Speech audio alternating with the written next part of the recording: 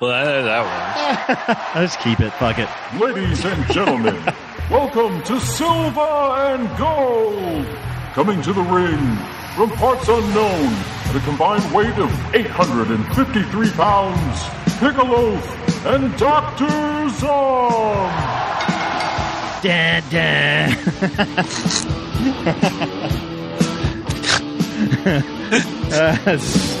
We're already fucking up. It's nasty if it's hot. It's hot as hell in here.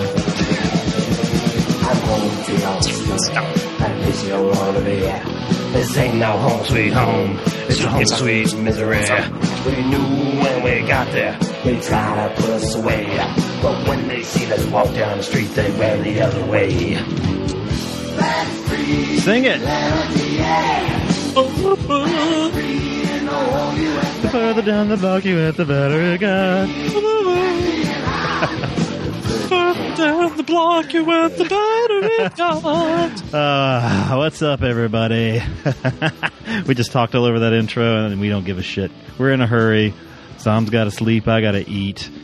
We're all fucked up this week. Pooping, then sleep. Pooping, then sleeping. I'm the loaf. With me, the Zom. Hey. This is episode 24. We're doing some wrestling, little wrestling double feature this week with 2000. When was that movie from? 2000's Ready to Rumble. 2000-ish. And 1950s Night in the City. Not exactly a wrestling movie, but certainly revolves It's got around some wrestling. So, Zom, how have you been this week? I know you've had a weird schedule. It sucks. That's all I can say. I'm not a fan of change. This is a short-term change. I have been counting down the minutes until 5 days are over and I can get back to my routine of sleeping, watching movies, and, well, yeah, that's about all I do. So, anyway, but this week I am fucked. For those of you in the that like to be in the know, we typically record on Thursday mornings. We are recording on Wednesday night because of Zom's shift in schedule for the week. So we're a little out of sorts, so to speak. So week for me. Nothing out of the ordinary. You know, bunch of this, bunch of that. A whole lot of nothing overall. So A little bit of Monica in my dreams. I did buy a couple of DVDs. Or sorry, Blu-rays. Oh my God! Tuesday. You're just fucking dripping pre-cum. Oh, sorry. So, Blueberry. Drive came out on Blu-ray on Tuesday. What? Have we seen that movie? You've seen it. You didn't like it, you butt fucker. And I didn't say I didn't like it. you hated it. It's like your Black Rain. You either love it or you hate it, but there's no in between. You're either with me or you're against me. Yeah, I bought Drive on Blu-ray, Best Buy, $19.99. Go get that shit. And Wait for it to go down. don't listen to him. If you want it, just get it. And Jackie Brown, the Blu-ray, the recent Blu-ray release of it is actually Yay! it's on sale this week at Best Buy for $11.99. So I picked that up too. So Which movie's better? It depends on my mood, probably. Right now, I'm going to lead towards Drive, but in a year, it might change. So what have you been up to this week? What have you been watching? I don't know, but I heard someone from Canada saying that the movie The Artist. I couldn't believe the review. I think you guys might be butting heads soon. He hated it? Didn't hate it. He said it was like Black Dynamite of what do you call those? Black cinema, black exploitation. I'm totally out of it. It was like what Black Dynamite is to black exploitation. So Yeah.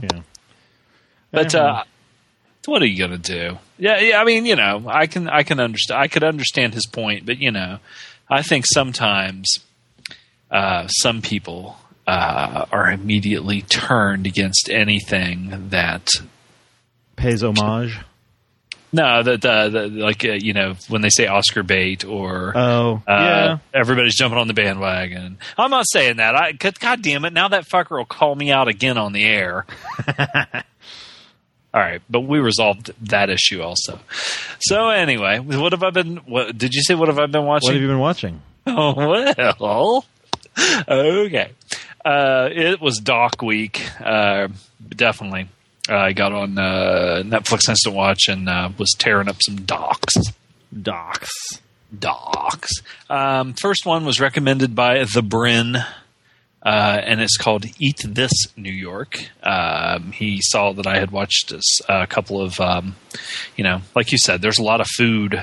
I don't know. I don't know if it's like food fetishism, not fetishism, but I mean, to me, that's sort of what a lot of these docs are, and shows about chefs and restaurants and things like that. But this one's pretty good.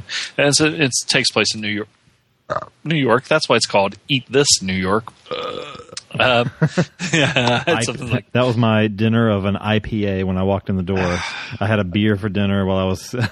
I could barf right now, and I'm not even talking about just because of your eating habits.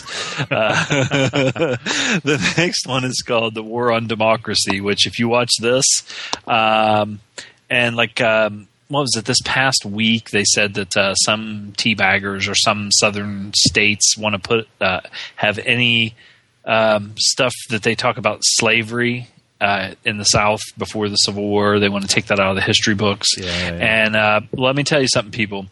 There's a lot of shit already that isn't in the history books. And this is all about how democratically elected governments in South America have been subverted over and over and over, where we'll go down and have coups and put basically fascist dictators, and it's like when they talked about Abu Ghraib and the torture thing, and it was just a one-time incident, or something that happened. Well, it's that shit's. We've been doing that kind of shit in South America for all the way back to like the 50s.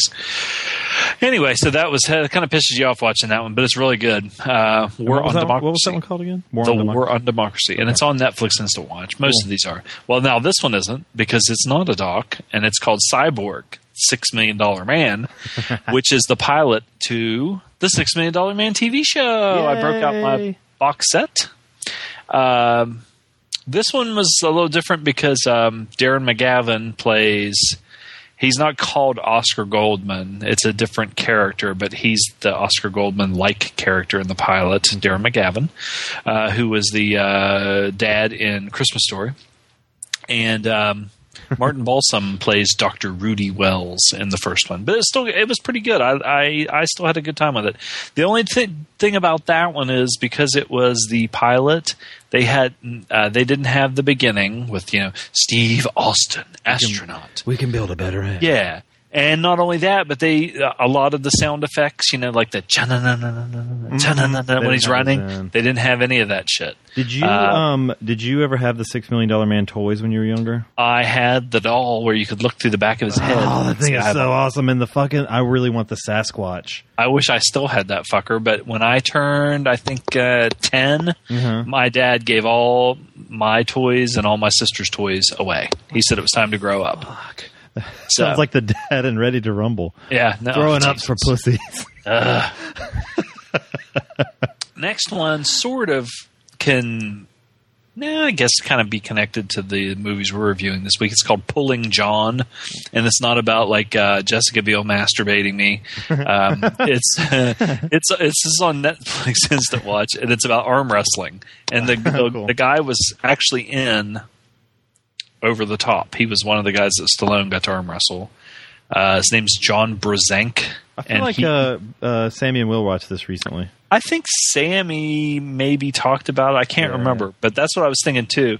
But it's really good. It follows there's the John Brzenk guy he is like the Babe Ruth or Joe Louis, Muhammad Ali or whatever. He beat everybody for years and years and years. Still a relatively young guy, and they follow him because he's been around for so long and he'd never been beat. And he beat like everybody.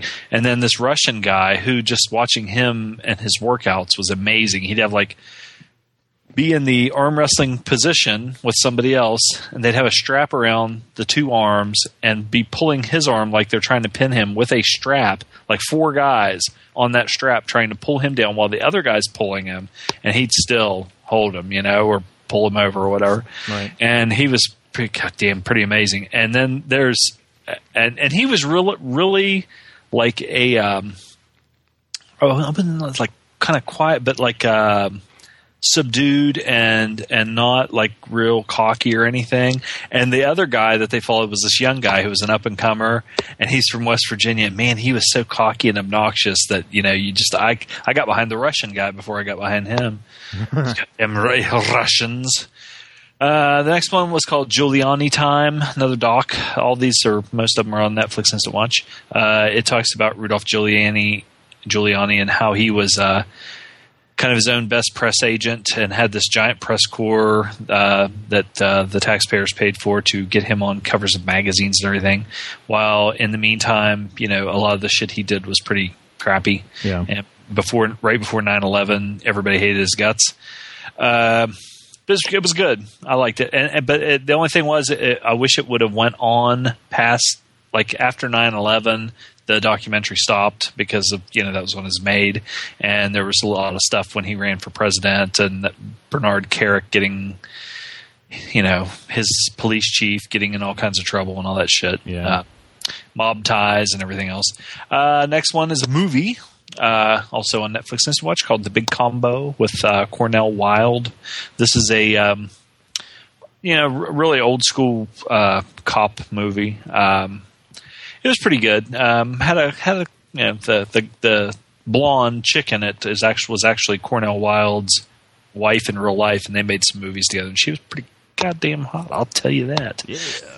Next one was my pick of the week, and it was called in I guess German, Am Limit, or I think it was Beyond the Limit, and it's about these. Two brothers, Thomas and Alexander Huber, and they are speed rock climbers. Mm-hmm. And that doesn't mean that they smoke methamphetamine and then listen to Slayer. I'm trying to think it was in Yosemite.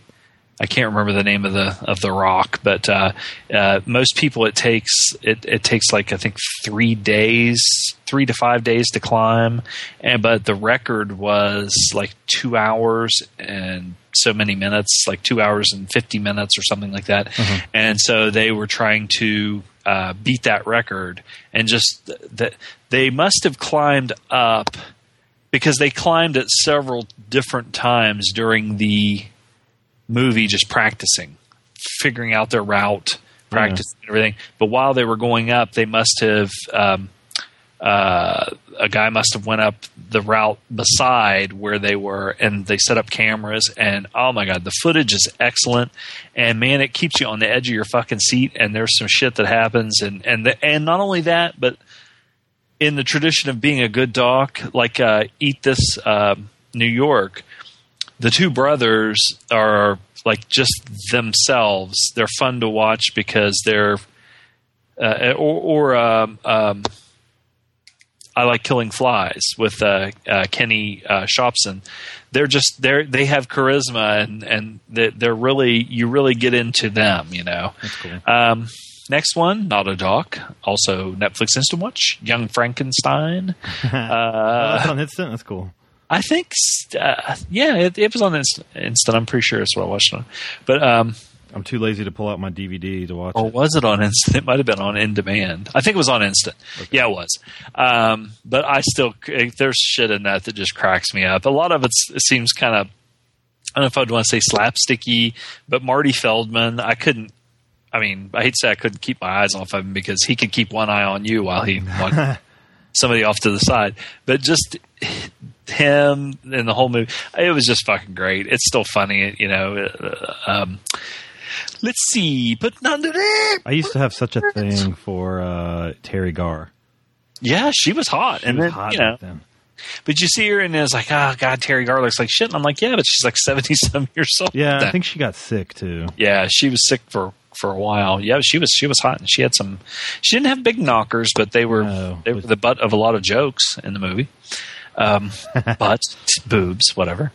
Next one was called One Bright Shining Moment, and it was fucking excellent too. Real fucking good. It was about George McGovern running for president against Tricky Dick Nixon, and it has a lot of famous people in there commenting about it, and some, like Warren Beatty's on there. He was involved in the campaign and stuff like that. But it was really good. And McGovern, I guess when they made it, I don't know if he's dead now or not, but he was still alive at the time, and when they made it, and so it was. If you watch The Ides of March, watch that documentary, because there's a lot of parallels about some of the stuff that, just on the campaign trail and how they set things up and everything. Next one was called what? Oh, this was another one that I thought was great. There was like 3 docs that I watched this week that were really good.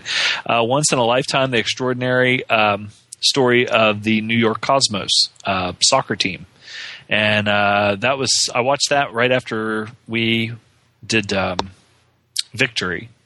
And because we were talking about soccer so much, I wanted to find a good soccer doc. And this is, if you don't know that much about soccer, this is good. If you know a lot about soccer, it's still good, because when they set up that league in the U.S., of course, New York, just like the Yankees, because they have all the money, decided that they decided that they were going to. Are you eating?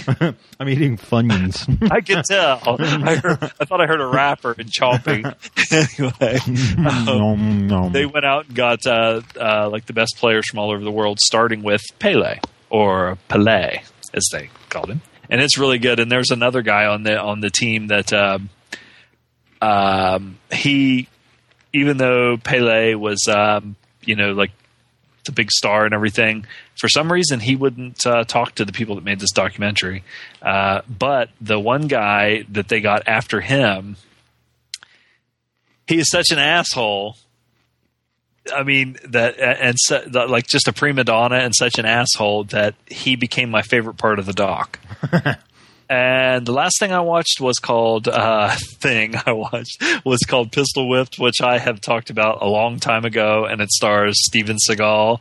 And if you watch this movie, just watch like the last 5 minutes and watch it on USA Network, where he tells a guy, the main villain, as the main villain's shot and sitting there, "Do you want to be cremated or do you want to be buried?" And the guy says he wants to be buried, and the guy's leaning against a hearse.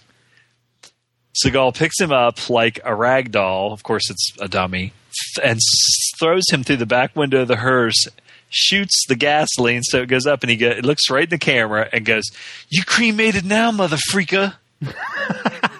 And his face is really big and fat and bloated. And all my friends, even if that movie is just on, they're like, "Hey, come here. You got to see this part, You cremated now, mother freaka." I love Seagal. Fuck him. That's all I got. All right. My usual. I hardly watched anything. All right, moving right along. I watched Kiltro. That is on Netflix Instant. That has they build it as Chile's first martial arts spectacular. I think that's how they're killing Gwyneth Paltrow. Well, no, it's a Chilean action movie. It's kind of like a kung fu movie. Marco Zaror is the main star, and this guy, he's not the best actor, but he looks fucking great, and he's really. Like his martial arts are awesome. He's kind of like a Scott Adkins kind of character, except he's taller and lankier. Type of actor.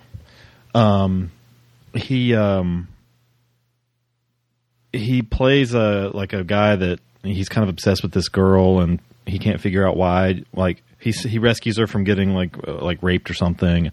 She kisses him, so he becomes obsessed with her. And so he thinks that whenever a guy messes with her, that he needs to just beat him up, and that'll impress her.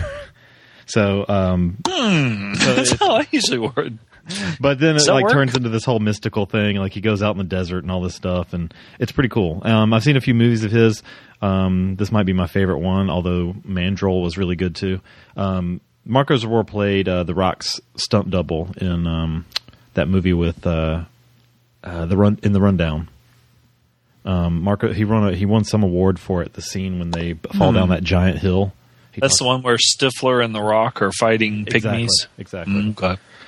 He played the stunt double. So he did that huge fall down the hill that they did down that jungle hill, and he won an award for that. So I saw him at the Action Movie Festival a couple of years ago, and he talked about how hard that stunt was. So how hard The Rock was. Yes. And I watched an Almodovar film also on Instant called "Tie Me Up, Tie Me Down." This one, this was from 1990.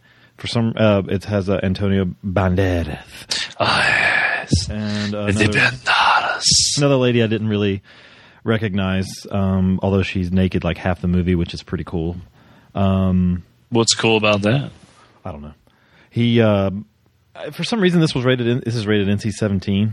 The only thing I could figure out why is there's a scene where she's in the bathtub and she has one of those like scuba diver things that wind up and like slosh in the water, and it shows the camera. It looks like it's maybe sitting on her chest looking down, and I guess you see her crotch, but she's got enough like roughage down there to cover up the genitals, and the diver swims into her crotch and just kind of like bumps up against her, and that's the only thing I can think of that would have given this an NC-17, because like you don't see dick at all.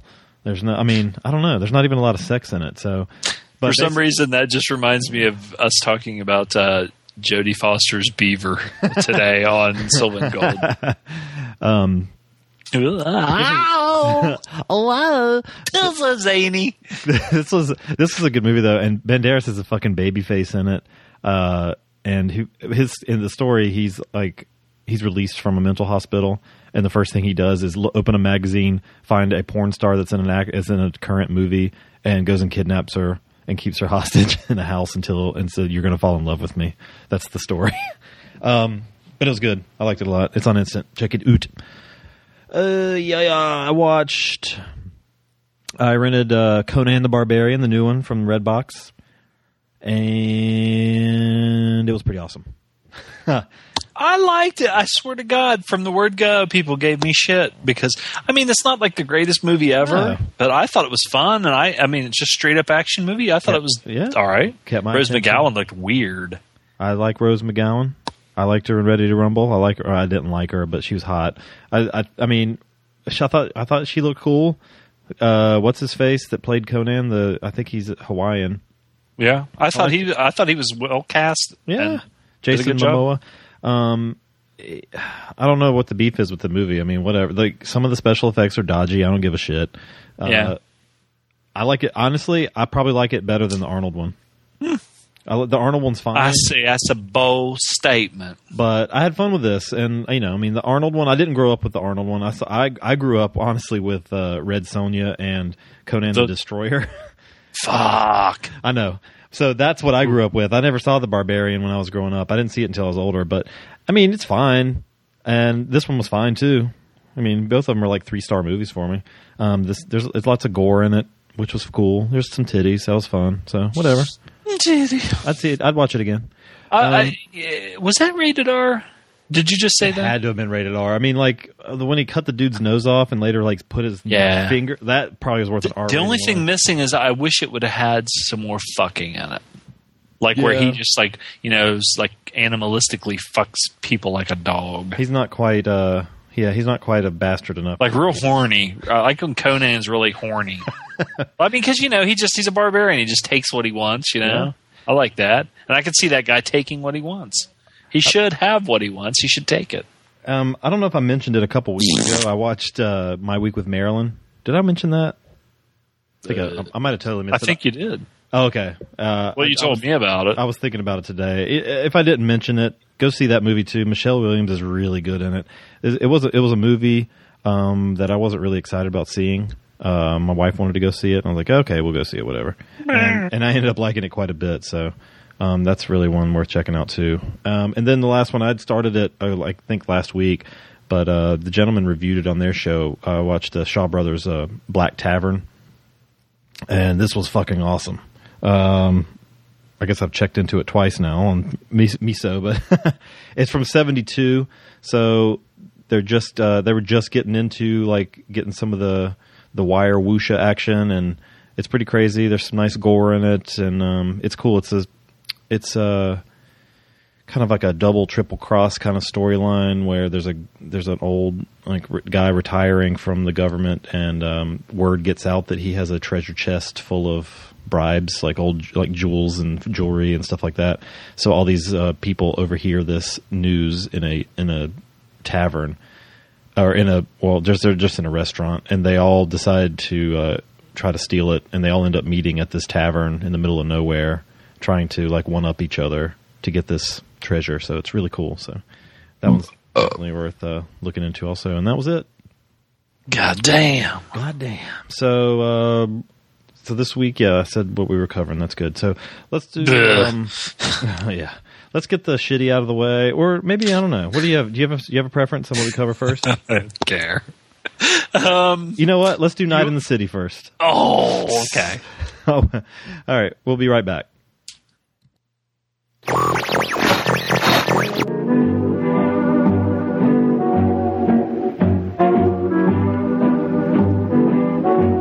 there, ladies and good gentlemen. I'm here to talk to you about something very important today. That's Outside the Cinema. I know a lot of you listening now enjoy the film world.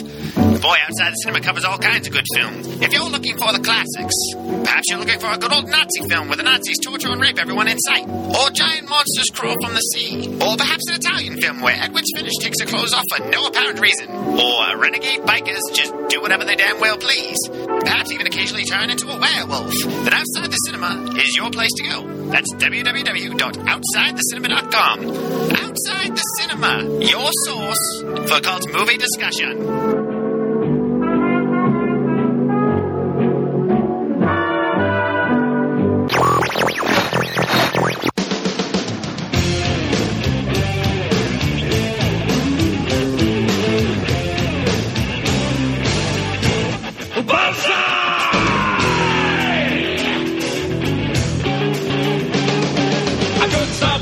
First took hold.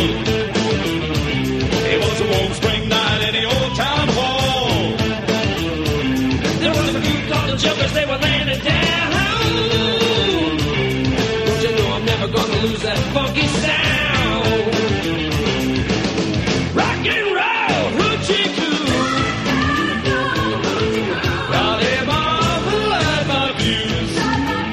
coo. We're back from break. That song is really, really terrible. I'm sorry. That was Mean Gene's rendition of Rock and Roll Hoochie Coo. Terrible.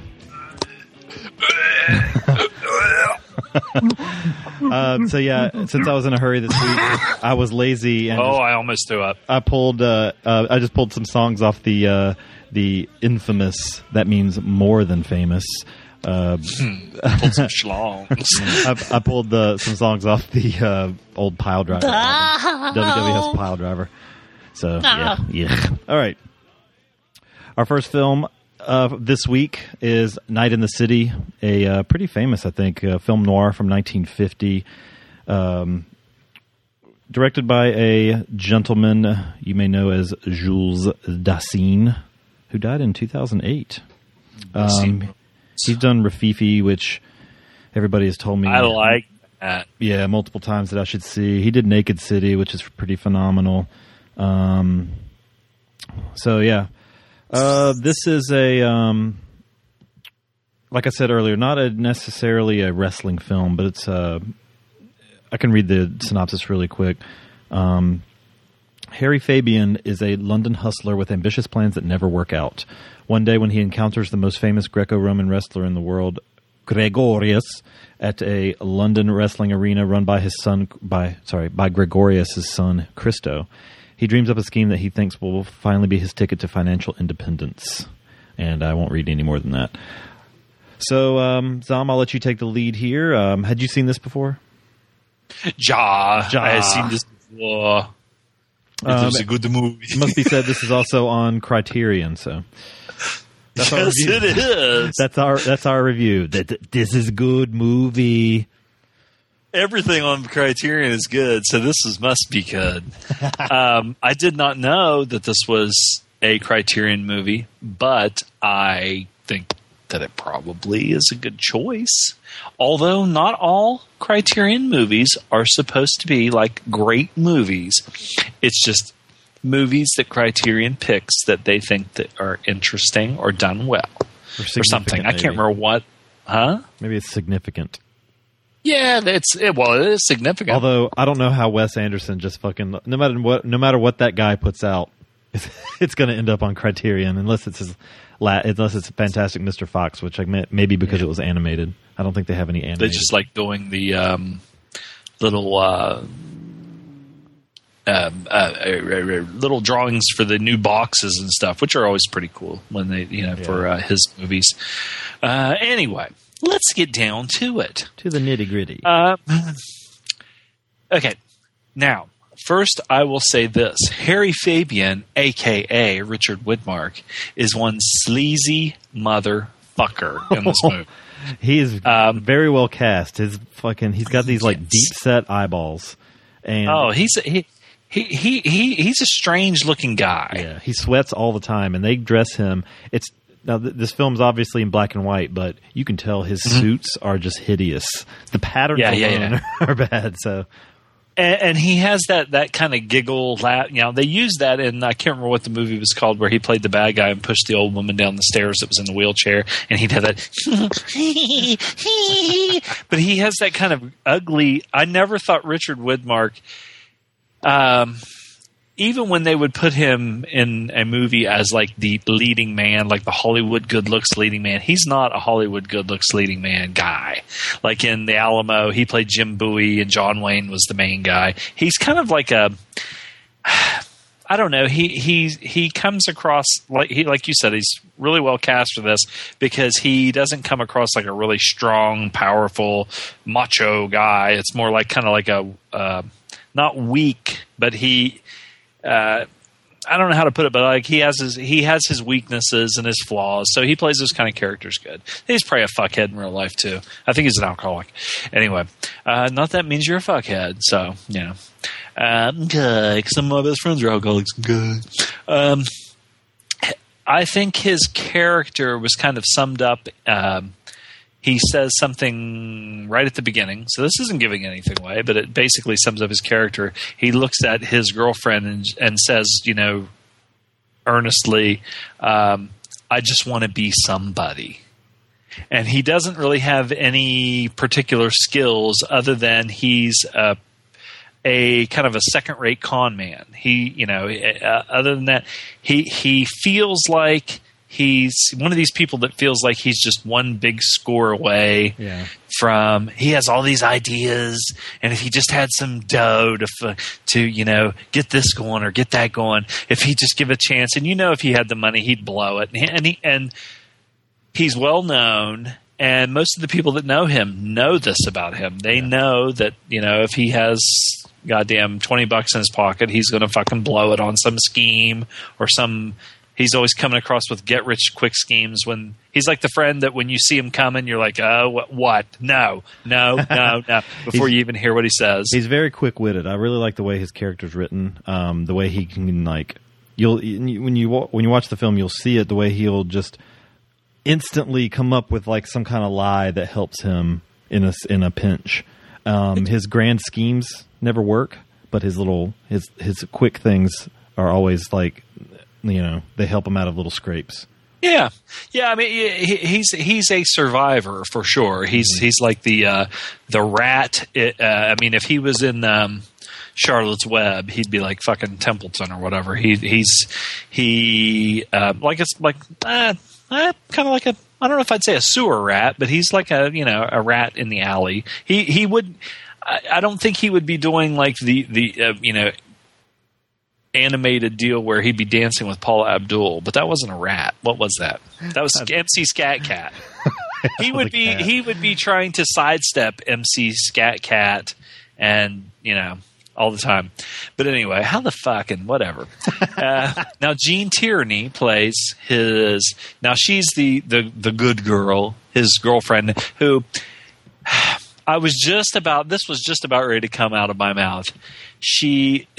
Her character is too nice to be be realistically involved with someone like him. But as I was saying that, I realized that I don't want to say all women, but there's a lot of women that if a guy is a fucking sleazy, I don't know, like the bad guy. They're like a moth to a flame, and I think that's probably how she is because they think they can change them or they're fucking dumb broads. But now let me tell you something. I didn't know who she was at first until I looked at the IMDb. I've heard her name before. And it's now I don't know. She may be. I'll have to look at my Hollywood Babylon book. She may be a transsexual because her first name is spelled Gene, like Gene Anderson of the Anderson Brothers, and not Jean. But if she is, she's a red hot tranny because I thought she was hot. Yeah, she's a good looking girl. Fine looking broad. Nice, So anyway, she's not the whore with a heart of gold because her job. I mean, she works. She hustles. I wonder. See, this was based on a book, and I'd like to read the book because she's really like the nice girl, but she also works at like an establishment where her job is to get the suckers drunk, to get the marks in the bar drunk. Mm-hmm. And keep feeding them booze so they'll keep spending. But then again, when they show her, she's singing and stuff, so she might just be like an entertainer or something. But they just want to get the people in this bar, get as much money, get them as drunk as possible, so they'll spend as much money as possible. Now, on the other hand, one of my favorite characters in this movie was Philip, who's this great big fat guy, and I'm talking he is just in Monty Python's Meaning of Life, the food critic that's like, bring me a bucket, I'm gonna throw up. He's that fat, and he has I love a wife. His name in it too. They give him that last name, Phil Nossaris, like rhinoceros. Nossaris. But anyway, he's this big, fat, repulsive guy, club owner, and he's kind of a, say, nefarious kind of underworld guy. He's not like a mafia guy, but he's, of course, since he's in the bar business and stuff, he has sort of those connections. He's on the edge of that.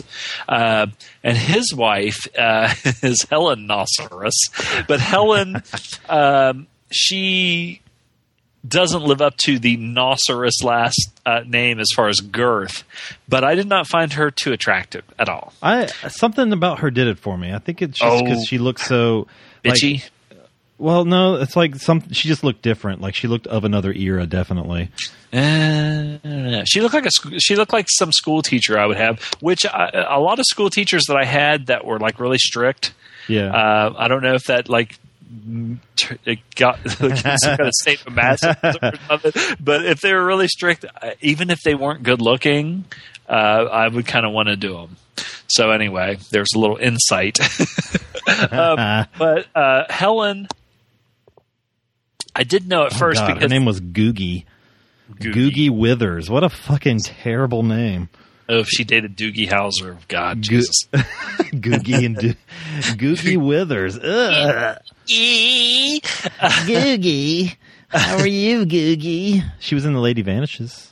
But you can tell that Helen and but they establish it early that even though the Nossaruses are married, that first of all, because she's not like fat or anything like that, and he's fat and kind of repulsive, you think to yourself, okay, what the fuck? But he keeps her under his thumb because he doesn't give her a penny, but he gives her like expensive gifts.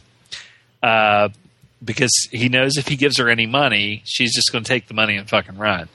Now, apparently there was a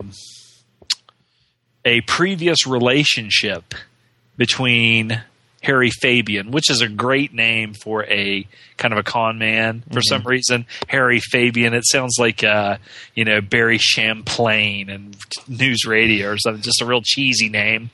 But he had a relationship with Helen, and really those two are more suited for each other because they're both shits.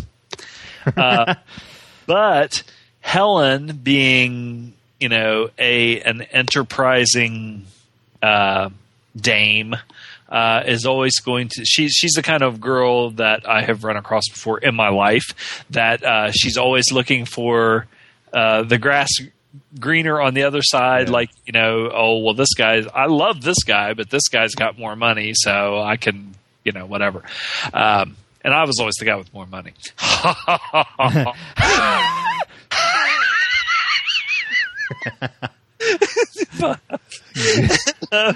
So anyway, it just so happens that Jesus, that was bad. I need to pills.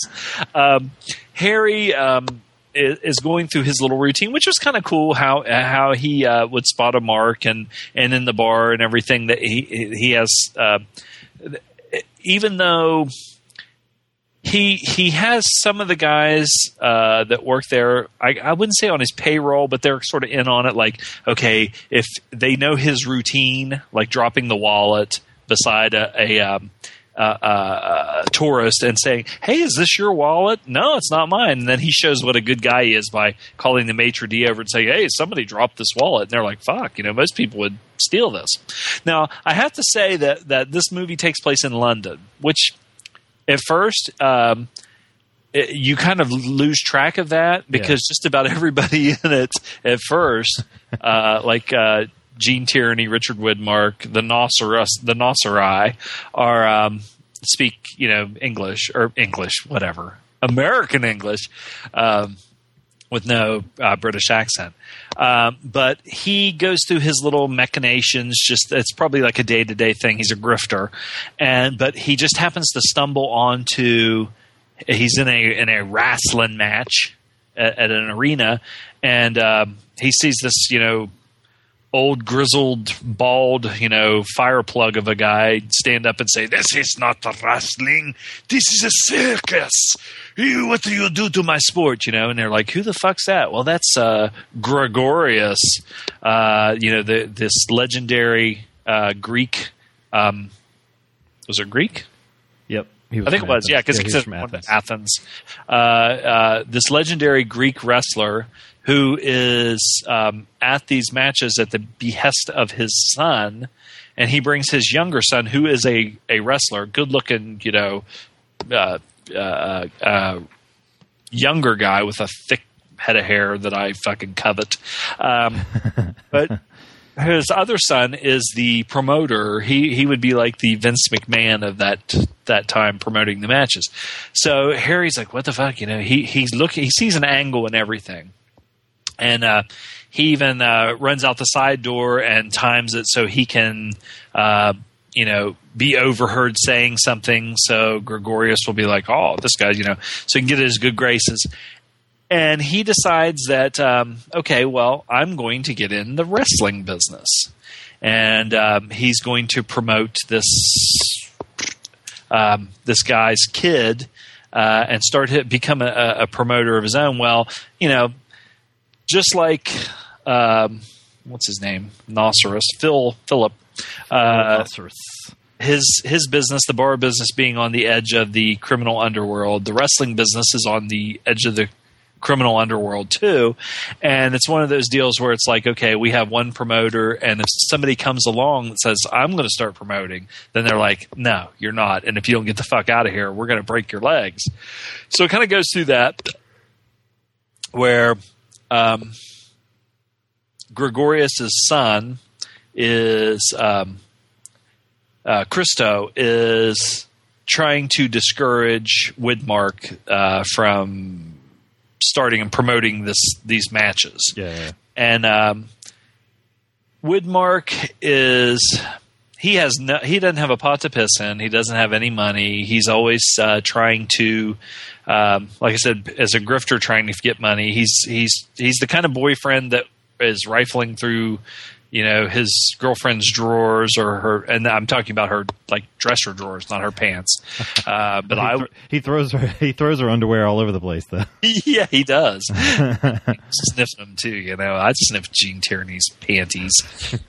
Would you sniff Googie Withers' panties? You know what? I probably would. Now that you said that, like, she doesn't look too bad. Look at I posted her photo on Silver and Gold. It's a decent photo. Silver and Gold. What's that? I don't know.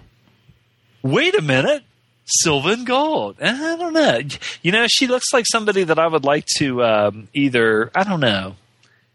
I like that. I like the choker. Yeah. I always like the choker. Cleve's fine. I think I'd hurt her a little bit. If she was down with it, you'd find her sitting on your front porch all day by herself. She wouldn't be like Jessica Biel. She wouldn't be my footstool, but she would be she would be her keeper. I would let her abuse Jessica Biel, spank her and stuff like that. But we're digressing into other domain.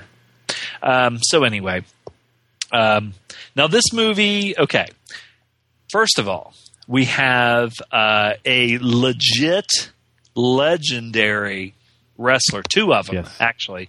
We have Stanislav Zbyszko, or okay. Now, he was actually like world heavyweight champion at one time, back way before WWF. He was like 70 years old in this movie.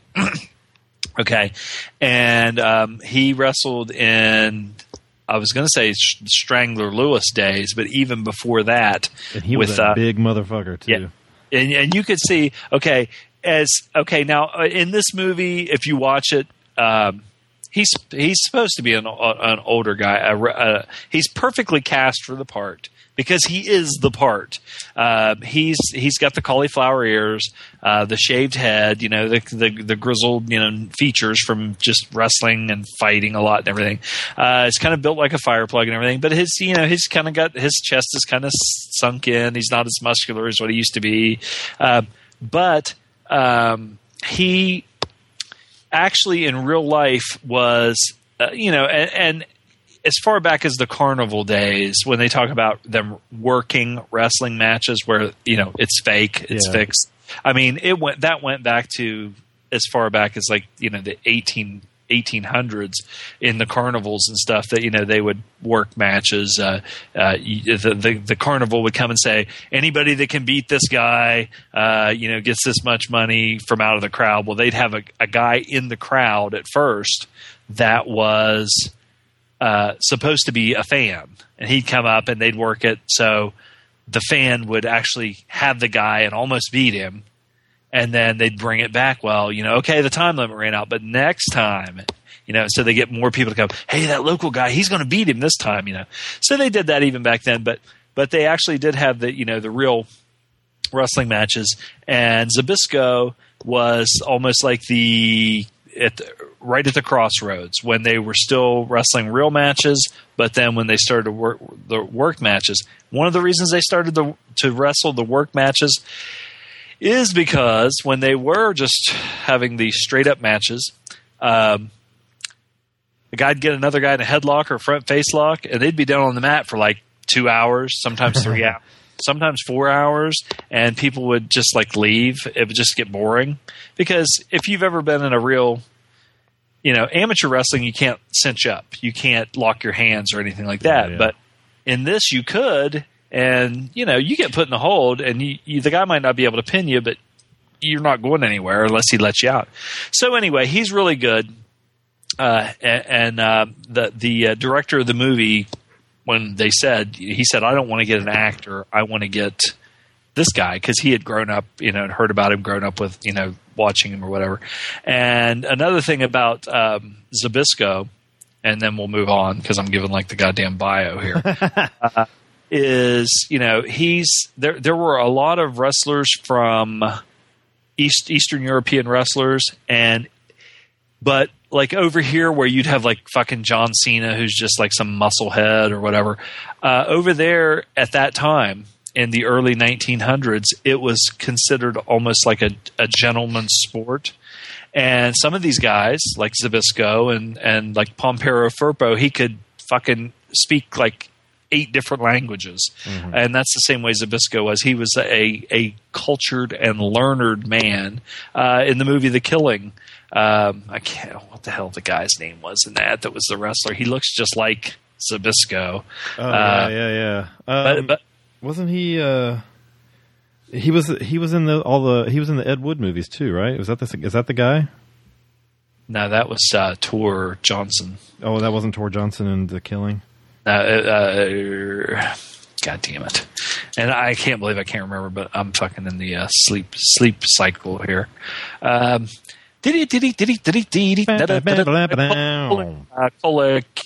Kiriani. He was a promoter for like Jess McMahon, and who was Vince McMahon's dad. Vince McMahon's grandpa. Jess McMahon. Well, Kola Kiriani was back in those days too, and he was another guy who was like a chess champion, could speak all these different languages. So anyway, and then Iron Mike Mazurki, who plays the Strangler. He's like the guy that Gregorius basically says you're a clown, you're not a real wrestler, and because he's like more of the entertainer guy, but you can tell he's kind of like the crossover. It's not that he doesn't know how to, it's just that he just does the work matches, which in the real wrestler's mind, you're a bum, you're a clown. And Mazurki, if you look at his filmography, was in a million fucking movies, but he was a real professional wrestler too. He wrestled. And they actually have at the Cauliflower Alley Club, which they have a convention every year where the old wrestlers get together. And it's not only old wrestlers and old boxers and ones that were in movies. They have like a convention out in Las Vegas every year. And like one of the biggest awards that they give is the Iron Mike Mazurki Award. So anyway, it ends up being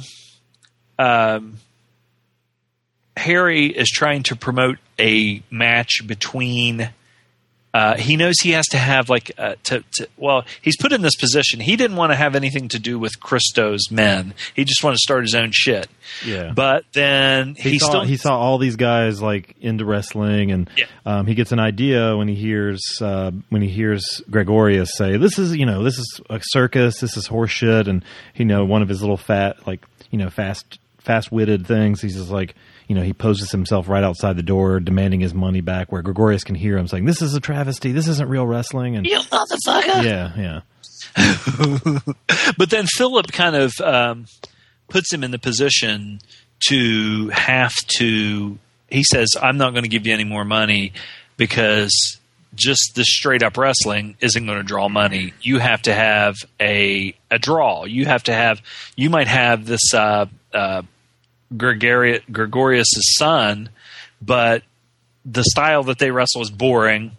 People are going to want to see something better. So you have to have a draw. So they want him to wrestle the Strangler. I just read that Zbyszko actually beat Ed the Strangler Lewis for a world title in 1921. But that was kind of like, I think that was work. Well, yeah. Because, of course. I saw it. I know. I was around there. Zbyszko, the one thing that he's legendary for was when they talked about like the Montreal Bret Hart, Shawn Michaels, where they fucked Bret Hart over. Yeah, it was supposed to be a draw, but the referee was in on it. When that actually happened in real life, and they actually did it, because of course the Bret Hart Shawn Michaels thing ended up, I still think it was bullshit. I think it was all fake. Zbyszko actually did that to a guy.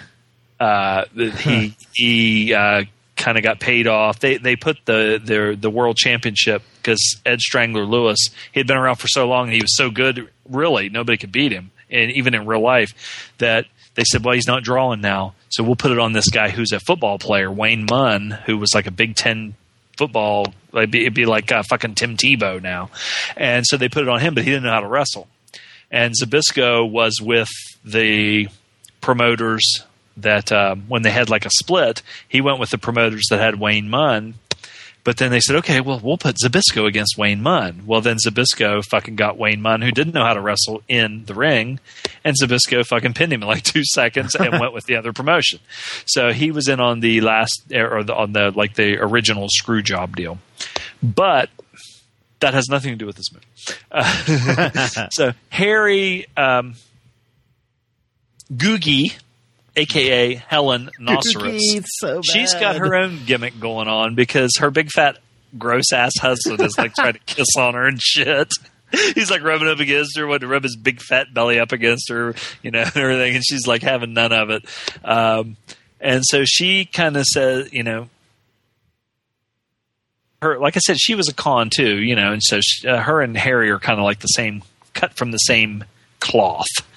And she has her own little thing on, and one of the funniest parts was when Harry goes to confront her about something, and he's just bitching her out. She's sitting at a table, and he's telling her, "You're a fucking cunt. You're a whore. You're a piece of shit. You scumbag. You motherfucker," and everything. And then she turns around and says, basically, "I'm willing to give you this money," and he's like, "Oh, baby, you're the greatest. You're the one." Yeah, it was interesting. They seem to have some kind of past. They don't really touch on it, but they know each other from other than that club. Well, but that's what I was saying. I think that they were an item at one time. He was in love with her, and that was his girlfriend. And then I think that she saw Nosseris and said, "Oh, this fucker's got all this money, and I'm with this little skinny, sunken-eyed creep." Who's always going through my purse and sniffing my fucking underwear. And so she dumped his ass, and he ended up with Gene Tierney, who was better looking. That's an upgrade. That was an upgrade. Yeah, but she wouldn't whip Jessica Biel's ass. So anyway, Harry's got everybody. He's getting a little money from this guy, and a little money from this person, a little money from this person, everything. And he thinks that, all of them think he's they're like balls, and he's juggling them because they think he's doing it for their reasons, but he's really just wants to get his hands on the goddamn money somehow so he can get his dream going. And then there's several times where his dream kind of, you think it's going to be dashed. And I like that they showed a lot of the different people that he mingled with. Because like I said, everybody in the kind of the scummy underworld people, not like mafia guy. Well, they knew him too, but I'm talking about like the street urchins and con people and stuff like that. And he goes and meets a down where all the beggars go, and the guy's has the one guy put his legs in this box, so he looks like a veteran that had his legs cut off. Tuck your pants in, so they can't see you have legs, and here's some glasses so you look like you're blind. And his whole thing was he'd have these people go out and beg. They'd bring all the money back, and he'd get a cut and whatever. That's one thing I love about film noir, the films from this era, like this kind of genre, is that they didn't really pull punches. Like in the 30s and 40s, a lot of the films that would come out, I'll use Gone with the Wind as an example. You see a lot of very, I guess well-off people, or they look attractive. They look like Hollywood stars, and then when you started doing film noir, you get these really seedy sons of bitches, like Harry Fabian. Yeah. Harry Fabian never would have been a character in a Gone with the Wind kind of movie, because he was always sweaty, and you get these people in the alleys and stuff that he was sweaty. Yeah, their teeth are crooked, and they're just doing what they need to do to get by. But it's not glamorous at all, which is that's one thing I really like about the genre. Some of those people stunk. Oh God! I guarantee you, Philip Nosseris, he probably smelled like powder, like he would try and cover himself up. But I guarantee you, he just smelled like fucking bacon.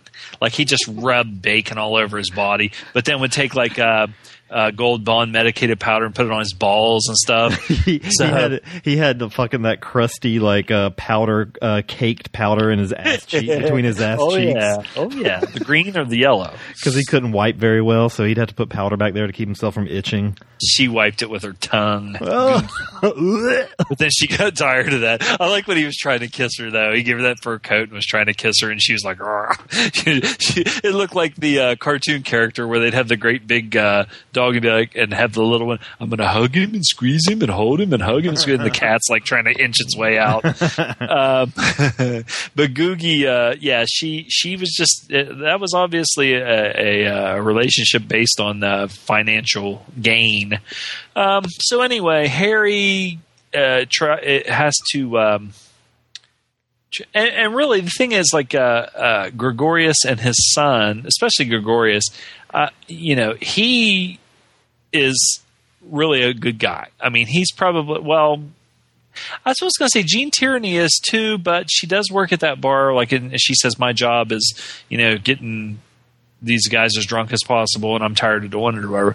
But Gregorius is what, probably him and his one son are they're totally out of their element as far as being around these people.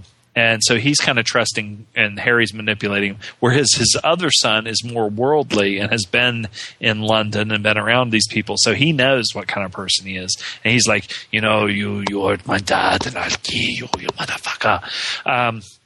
But he has to try and manipulate everything, got the juggling all these people at the same time, and then try and get Gregorius to agree to have his son fight the Strangler. And I don't know how much we want to go into. We don't have to go much farther past that, because you'll get into spoiler territory from there. Yeah, see? And so Harry Fabian, see, he goes down and he's got Mary, see? And he's going through a panty, see? And then Googie comes along, see? And she spanks her, see? But when I first started watching it tonight, because like I said, I had seen it. I saw it a long time ago, like when I was in high school, because I was a wrestling fan, and anything with wrestling in it, you had to watch. And I mean, we used to get the magazines and read about, all the old timers all the way back to Strangler Lewis and George Hackenschmidt and all this shit, Frank Gotch, Farmer Burns, all those guys. It was cool to see that he was in this movie, and I was like, oh, fuck, we got to watch this movie. But when I started watching it, right at first, I was like, Woodmark's kind of, I don't know, just right at first, it seemed really like when I was just doing the voice, what are we doing here? It seemed kind of like that. It was just like a caricature of what you would think a sleazy guy would be in the movie. But then as it goes on, right, once you get into it, maybe even 15 minutes into it or 10 or 15 minutes into it, that all goes away and you get immersed into the world that they're in. But I don't know. Okay, I like the movie. I thought it was pretty good. I think it's a classic, Well, sure. My two favorite things about this film are Zabisco and the Strangler. And Googie. I thought both of them did an awesome job, especially Zabisco, who's not an actor.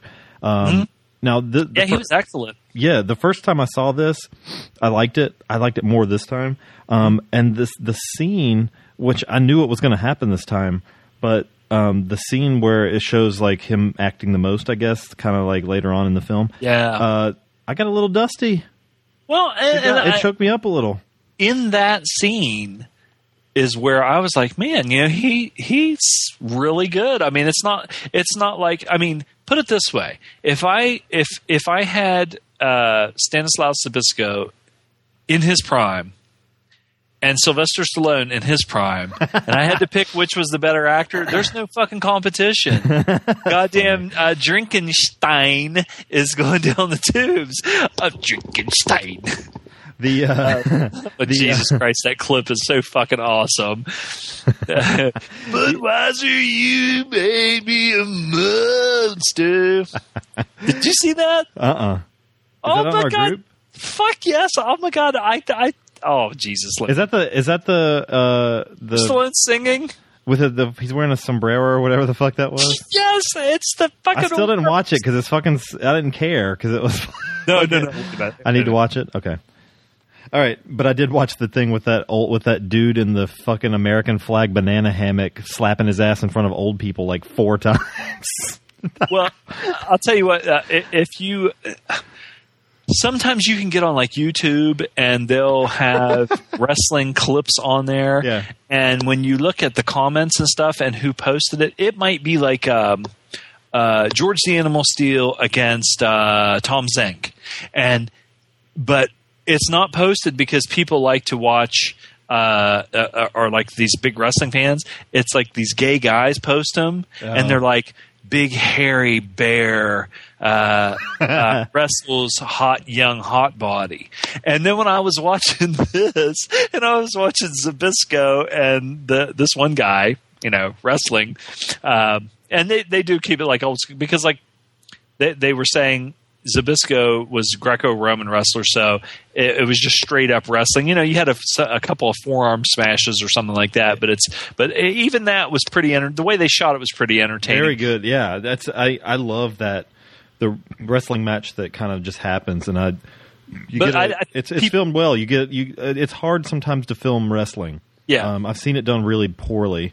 And the angles and stuff, and the angles in the shots, and just the way things are just set up throughout the movie are good, and it comes right through in this action sequence. Well, there was one part where the one guy has a hold on the other guy, and the one thing that added to it that made it for me is it was like deeper into the match, and the one guy was going. Oh God, yeah. Because he was getting squeezed, and that it was like it really sold it. Like this guy, I mean, he can't fucking breathe. He's just and so that was I thought it was good, but I could see where it's just like these young whippersnappers today. How come they didn't do any hurricane ranas or moonsaults? But I mean, it came across like two guys that were really in a struggle. Yeah, and I liked how at times like the film itself felt like a wrestling angle. I thought that was really nicely done. Yeah. And Zbyszko had some crazy fucking cauliflower ears, didn't he? He did, man. His ears have been smashed so many times. I can't imagine how, because they said those fucking things, when you get one, it fucking hurts. I've heard quite a few people say the first time they got one, like if they got one on one ear, they couldn't even, like, they would have to sleep on the one side for a goddamn month because it hurt so bad. And then, like Bruno Sammartino, it's like a piece of rock. I mean, it's so hard once it calcifies that and they can't hear because it closes up. Like Flair and some of those guys, they'll actually go get them worked on before they get that bad, and so they don't get like the big fucking look like they have apples on the sides of their heads. So gross. Yeah. Can you imagine if the end of your dick was like that? Cauliflower. And let me tell you something. If it was possible, mine would be for as much as I'm fucking pounding watching Googie and Betty Page. Googie. I thought it was fitting that Gregorius is all pissed about the current state of wrestling, saying it's a circus after I just watched Ready to Rumble. I was like, talk about fucking flipping the script. Like, it's a completely opposite, these two movies. It's like Justin and Aaron and these guys were posting, and anybody watched the Royal Rumble? And I'm like, I mean, if it was, I don't even know if I'd say 10 years ago because it's 2012 now, but I mean, it used to be, I couldn't wait to find out what was happening. Mm-hmm. I'd get on there and look at the sheets or get on a message board. Okay, what happened last night at now, honest to God, when they said that, I'm like, first of all, I don't give a shit, and second of all, I mean, it's just like I didn't even know what was going on. I remember when Hulk Hogan went bad to NWO. That was a highlight of college. Yeah, and then people were throwing shit in the ring and everything. It was like a riot, man. It was great. We went. I worked at a day camp, and there was this older guy there named Lonnie, And we were the only 2 employees at this day camp that watched wrestling. So we'd always talk about it. And I saw him the next morning, on Tuesday morning after Nitro.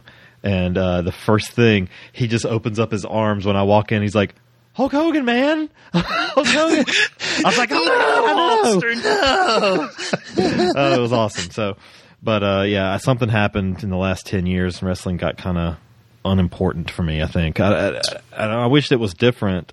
But it isn't. So it is what it is. They lost me. I it's hard to. Well, when WCW went under, I don't know. I hate Shawn Michaels. I hate Triple H, and I got to where I hate Vince McMahon and his stupid cunt fucking daughter, and them just walking around the ring talking all the time. It's like, Jesus freaking Christ! And just so much behind this. They always show behind the scenes. And the WWF likes so much comedy, and which really a lot of it's really stupid. Anyway, whatever. But anyway, Zbyszko would have never stood for that. Even though he did the... I'll tell you what, I would have liked to have seen him fight Phil Nosseris. A good match. I like that the line that Phil Nosseris had in there when he says, "You've got it all, but you're a dead man, Harry Fabian." He kind of talked like fucking Hitchcock a few times. Like he was so fat that his like tongue and cheeks were just like blah blah blah. Blah blah blah. Yeah, you know. And go ahead. There was a guy in. Wait, let me look this guy up. Well, and I'll go ahead and say Mary also. I like the line that she tells him like later on. She said she's kind of like pitying him. She's like, "You've worked harder than 10 men, but at all the wrong things." And yeah, that really describes the Harry character quite well. And he's actually another good part of the film. Like, you know, he's kind of loud, and you know, Widmark kind of overacts at times, but it's the style of film too. Like you see it a lot in this type of film, but him like just panicking and just being slimy, and just like, oh fuck, here he goes again. And it's true. I mean, like he knows what he wants to do, but it never quite works for him. But it's kind of like a self-imposed black cloud that he puts over his head. Like, I mean, well, a good example of it is when he's setting up his new Fabian Promotions. Mm-hmm. He's just gotten what seems to be just a bare minimum of money. He's gotten like 400 pounds or something. And now I know 400 pounds was probably a lot more 60 years ago. That's how much Phil Nosseris weighed. He's already got a fucking gym full of wrestlers. He's putting up this fancy sign outside. Huge sign. And he gets this thing delivered, this fucking like Atlas lifting Harry Fabian Promotions sign on it for his desk. I'm like, yeah, it's like bronze or something. He's staring at this thing like it's like he wants to pet it, and I'm like, this is the guy with this. That's the problem with this guy. He's just he's kind of a douche. He would end up being like, you know, if everything fell through, he'd end up being like sucking guys' cocks in a fucking public restroom just to get a couple of bucks. But there was a guy. That reminds me of Phil Nosseris when you said about his jowls and everything. We were talking about how he probably smelled like bacon and shit. This guy, Victor Buono, he played King Tut on the old Batman TV series, and he was in Four for Texas. Well, in Four for Texas, he'd always be talking to Frank Sinatra or Dean Martin, and he's like a real rich guy, but he was big and fat. And he'd always be like have a turkey leg in his hand, and like when he'd be talking, he'd be belching. You know, he'd hold it in, but he'd put his like fist up to his like solar plexus and be like, you know, and his cheeks would bulge out. But anyway, that's who Phil Nosseris. But I tell you what, Phil Nosseris is actually a pretty cool name, and I think the WWE is missing out if they don't have a Nosseris. Well, they did have Rhino. Imagine Rhino with a Y. Rhino. Bastion Booger and Phil Nosseris in the tag team. Yeah. Booger Nosseris. Well, anyway, let's rake this motherfucker. Let's put this bitch to bed. Are you gonna go first? No, you can go. You can go first. Well, like I said, I think it's a classic. 7.75. Okay. Yeah. I if I went by like just by the genre, like other movies in that genre, it's way up there.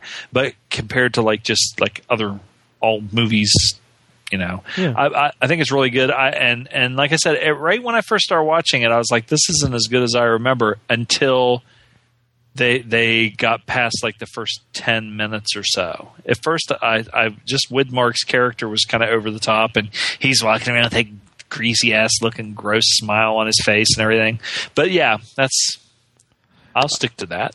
I like this better the second time. I watched this for the first time just maybe last year. I really got into it this time. Now, I have recently seen Night in the City, and I think Night in the City is a better film by the same director. This is Night in the City. I mean, not Night in the City. What was his other one? The other one that I mentioned earlier. Oh, you mean Night in the City? Naked City. Yeah. Naked Charlton City, Heston. I think, is a better film. Was that Charlton Heston? No, Marilyn Monroe was in it. We talked about this, actually. It was Barry Fitzgerald. I asked you the exact same thing. Howard Duff.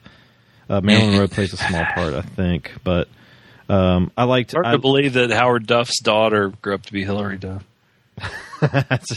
Granddaughter. I like Naked City better. This is still really solid. I give it an 8.25 out of 10. This is a buy. If you like film noir, you'll like this. You'll like this film, I think. And if you like wrestling, it's a cool little time capsule too. So. On the Criterion, they had a like an extra thing with it. Uh-huh. The making of. Did you watch that? I didn't watch it. I didn't either. I didn't have time because we're doing the show. But anyway, I'll watch it later. Yeah, and then we'll have a little powwow. Powwow. We'll powwow. All right.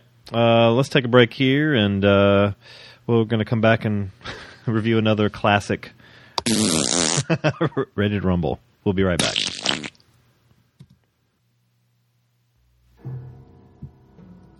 Crom, I have never played to you before.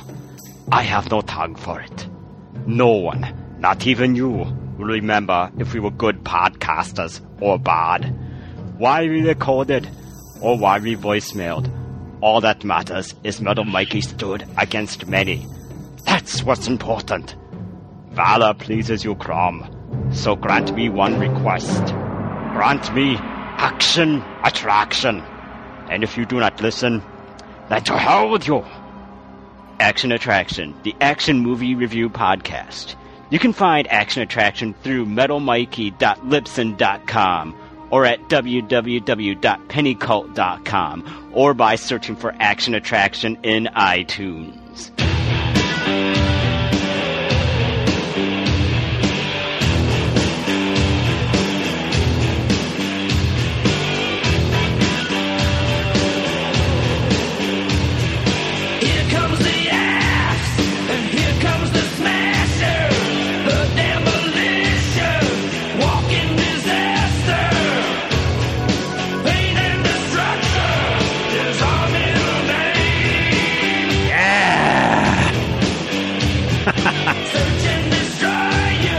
We're back.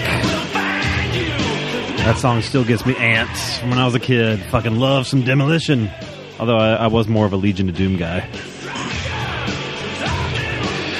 All right. I think Rick I Derringer never forgave that fucking commie traitor, Crusher Khrushchev. Oh, goddamn communist.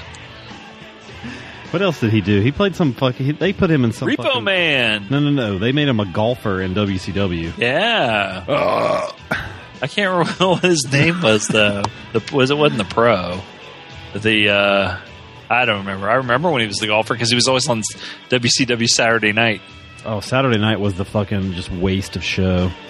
Here comes the X. You get to get on there and watch Chris Benoit beat guys up and then think of him duct taping his wife and his little kid, strangling her and his little kid to death, and then offing himself. Fucking piece of shit. I don't give a fuck if he had brain. I don't believe he had brain damage. I think he's just an asshole. Billy Jack Haynes said that he found out that what's her name had fucked Vince McMahon. Who? His wife, Nancy. Yeah. She fucked around on Kevin Sullivan, too. He said everybody knew it, and then when he found out, he went berserk, and she was leaving him. Huh. But Billy Jack Haynes is also fucking crazy, so. I love beer. I love beer. All right, now we're going to do Ready to Rumble. I had to get more to drink to cover this horse crap. Mama. I'm going to let you introduce it here. Okay, see, we got this turd, see? It's got Ready to Rumble. Two slacker wrestling fans are devastated. I mean, they're fucking devastated by the ousting of their favorite character by an unscrupulous promoter.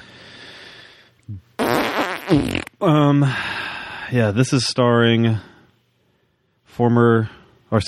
Scott Conn, one of Dom's favorite actors, Oliver Platt. What the most fucking bizarre choice for a wrestling movie of all time. Diamond Dallas Page. Like them. And former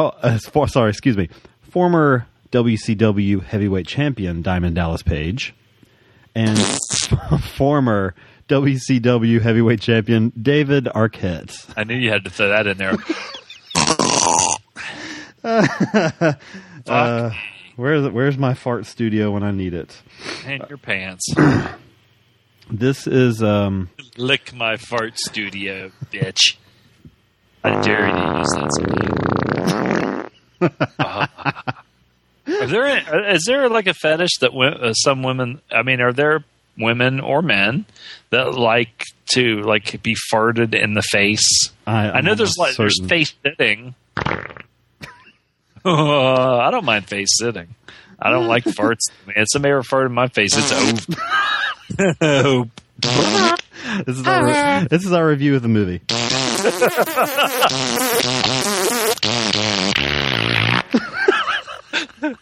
Play that funky music, white boy. All right, so this movie, I assume, sucks. Was you chose it, motherfucker? So you got to give it. I did. This had you seen it all the way through before you chose it? Yes, my fucking friend, who I haven't seen in like 10 years, that I saw the other day just because I'm on fucking day shift, he's the one that got me to watch it. Because he said, no, it's really good. He said, it's funny. He was a liar. Goddamn lying son of a bitch. Oh, my God. So, and he might be listening to this show because I told him about the podcast. He said, I didn't tell him we were reviewing this, though, but... Let me tell you this, Todd. If you're out there, this movie fucking sucks so bad. It's fucking horrible. It could be. I'm trying to think what I would say is like the worst movie I've ever seen. This has got to be equal to it. No, okay. I don't know if I'd go that far for me, dude. It's bad. It is bad. Can you think of a movie that's like really bad that right now, no, but I have been drinking a little. Drunk fucker. Now, this is... I don't know if this was like funded by WCW or not, but it's... I think it was funded by Diamond Dallas Page by as much as he's in the son of a bitch. Goddamn fucking... So... power of positive thinking. Yoga fag. I mean, I don't mean that in a gay way. Basically, what we get here are two guys that are obsessed with this wrestler who apparently has been Jimmy King. I'm belching like crazy. Jimmy King, who I guess is supposed to be good, but it's kind of like a very stereotypical, like washed up guy that is put on top by the writers in wrestling. He's like Jerry Lawler without the pedophilia. Or maybe with. We didn't see that. Or it's not pedophilia. It was just underage girls. They weren't like prepubescent. Now, I got to say, if you hate David Arquette, avoid this movie because this motherfucker does that annoying scream that he does like all the time. Yes. That's and like, if you hate David Arquette, high five. Fucking terrible. He's screaming like 1 minute into this movie. And another person that I'm very disappointed to see in this, there was a lot of people that I was disappointed to see in this. Ahmet Zappa, Now this guy, I didn't realize that was him until I read the credits at the end. I used to listen to a radio show that he was on that was really fucking funny, and he's in this movie and he's just not funny at all in this movie. I'm like, man, he fucking didn't do shit with his career. It just I don't know if they had a script for this movie. I think that they said these people are so funny, and we'll just improvise. Because when you see at the end, they show outtakes, and it looks like, okay, let's do it again. Let's do it. And I know that they do takes over and over again in movies, but I can't imagine that anybody put too much thought into writing this. Yeah. Well, basically, these two losers hang out at they I guess pump shit out of Porta Johns for a living. Yeah. They drive a truck around. Scott Conn, his dad, gave him this truck. What's his name? Sean Dawkins in the movie. Fucking David Arquette's name is Gordy Boggs. What a stupid name. So you get this, like, I guess, fantasy scene at the beginning with Arquette kind of like dreaming what's happening, and you do get to see the Nitro Girls, which is pretty cool because right around this time, I guess it was probably for me it was around 98. It was when Nitro was still really big. They did like a campus tour thing across the United States, and they did they had a show in Chapel Hill at UNC where I was going to school, and I won 2 tickets for like this behind the stage thing and tickets for Nitro in the Dean Dome. And I invited a friend of mine because he was a big wrestling fan too. And it was cool. I got to meet all the Nitro Girls, and it's like, in this movie they do what TV did and totally just show tits and ass the whole time. But actually getting to talk to them was kind of neat because one was like a CPA, like they had like normal jobs outside of this. I wouldn't even want to know that. And I want them to just be brainless whores. And Ricky Rackman was there because he did the campus tour. It's because he was trying to fuck off. Hey, I'm dating Fire of the Nitro Girls. What a douche he is too. Fucking dick. I saw there was a blonde Nitro girl with real short hair. I always thought she was the fucking hottest one. She was super hot. Is that the one Zbyszko? Zbyszko was fucking one of them for a long time. I'm not sure who he was. I think Kevin Nash was screwing the Asian Nitro. She was in it too. She's also banging, and Rose McGowan just doesn't fit as a Nitro girl. I don't understand that choice. Another one that I'm not sure why was in the movie. Like I said, there's a few of those. Who was the other? Who played the old guy? Landau? Landau. What, did he need some money? What the fuck? Anyway. Probably. Couldn't hurt. Yeah, and in this fantasy sequence at the beginning, I kind of wonder, like, you get an appearance by Macho Man, which is kind of cool, but I kind of wonder how he felt having to sell to fucking fatty Oliver Platt. Yeah, man, he had some black shoe polish in his hair, too, because when he retired, he went totally gray. His hair was so black. Mm-hmm. And Gorgeous George, that young chick, like he was 50, and he was dating like a 19-year-old blonde with big fake titties, it was really strange. He freaked out that she left him. What do you expect, dude? It doesn't matter how many steroids you're on. You're still fucking old enough to be her grandpa. I miss Macho. Freak out me. Yeah. So he dig it. Yeah. So after this whole intro sequence at the mini mart, they're going to go to Nitro. Or no, I guess is it Nitro they're going to? It doesn't matter. They're going to a wrestling show at the fucking War Memorial Coliseum in Cheyenne, Wyoming. Another weird choice. Like, why fucking set it in Wyoming? What does that have to do with Because anything? I think that's where Eric Bischoff lives. It is. No shit. He's got like when he went from being a fucking ring announcer or whatever in AWA to somehow getting the job of running WCW and getting like millions of dollars, he bought a big fucking ranch or something out there in Wyoming. So I guarantee you that has something to do with it. So he probably put some cash behind it thinking, we'll make big movies. I'm sure. So anyway, they should have had Alexis Arquette in this, the training brother.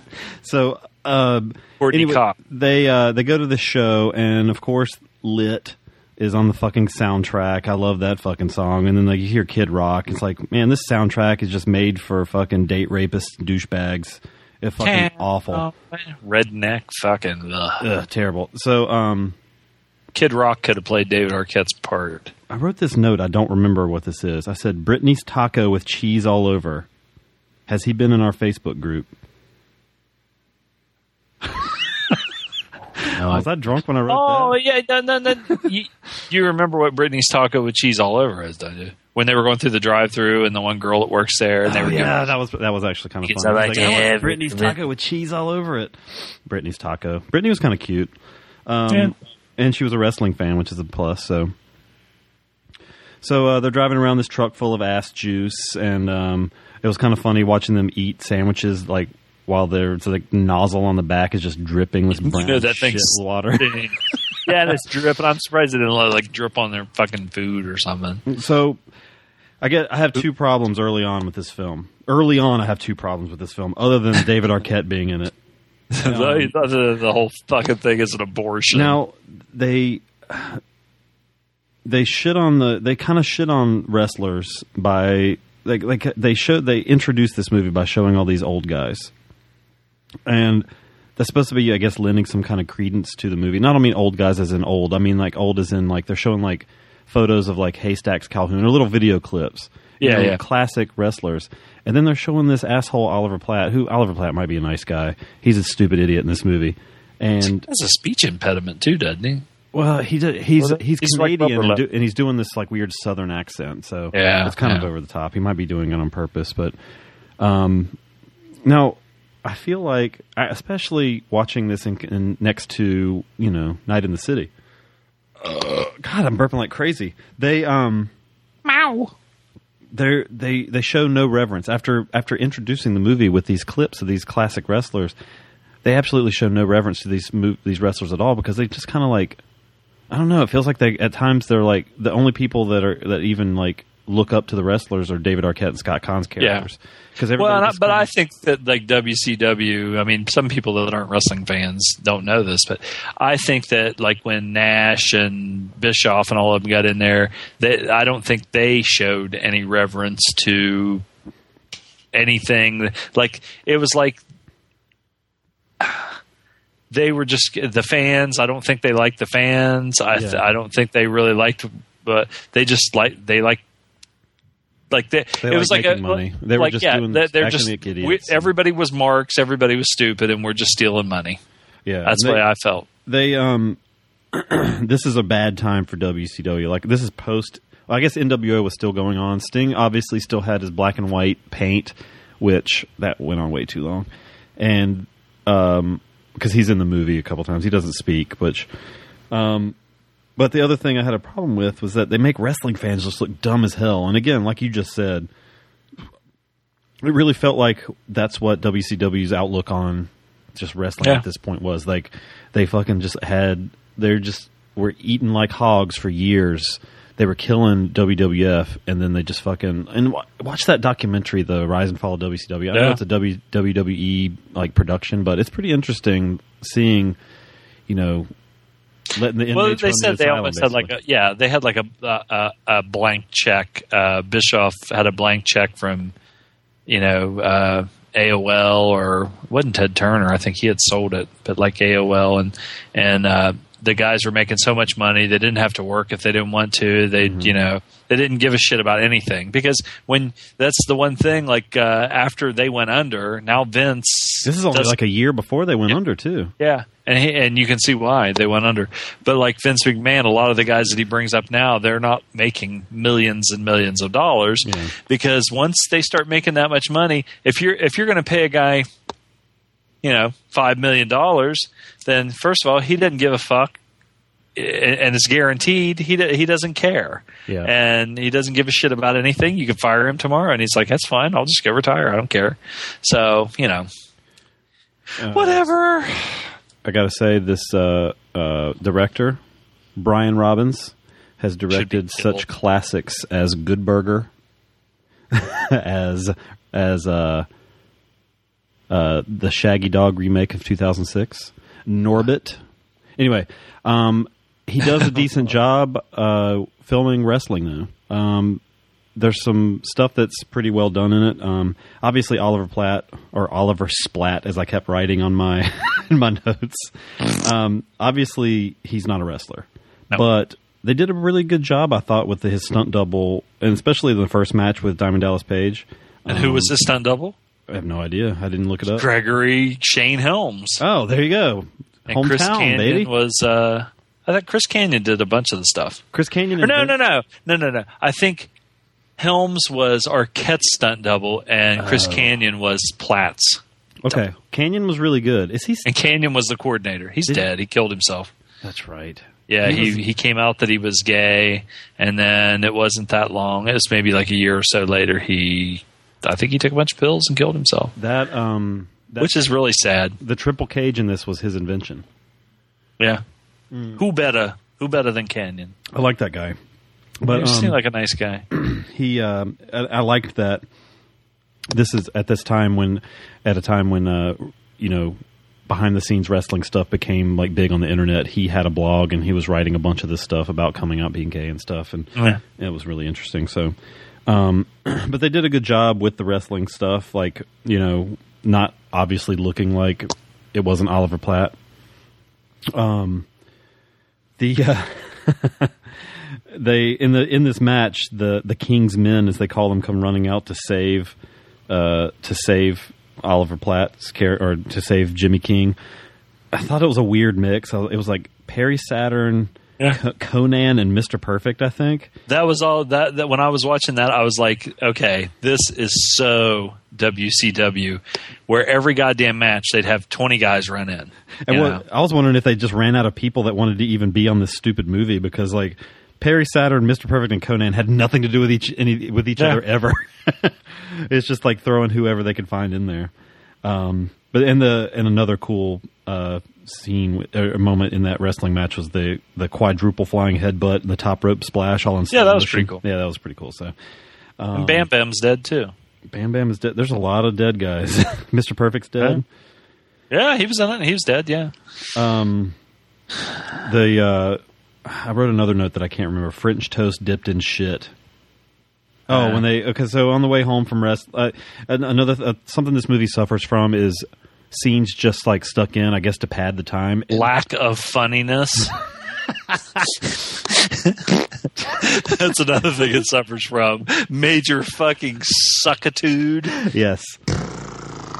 Oh, hey. That one was called corn chowder.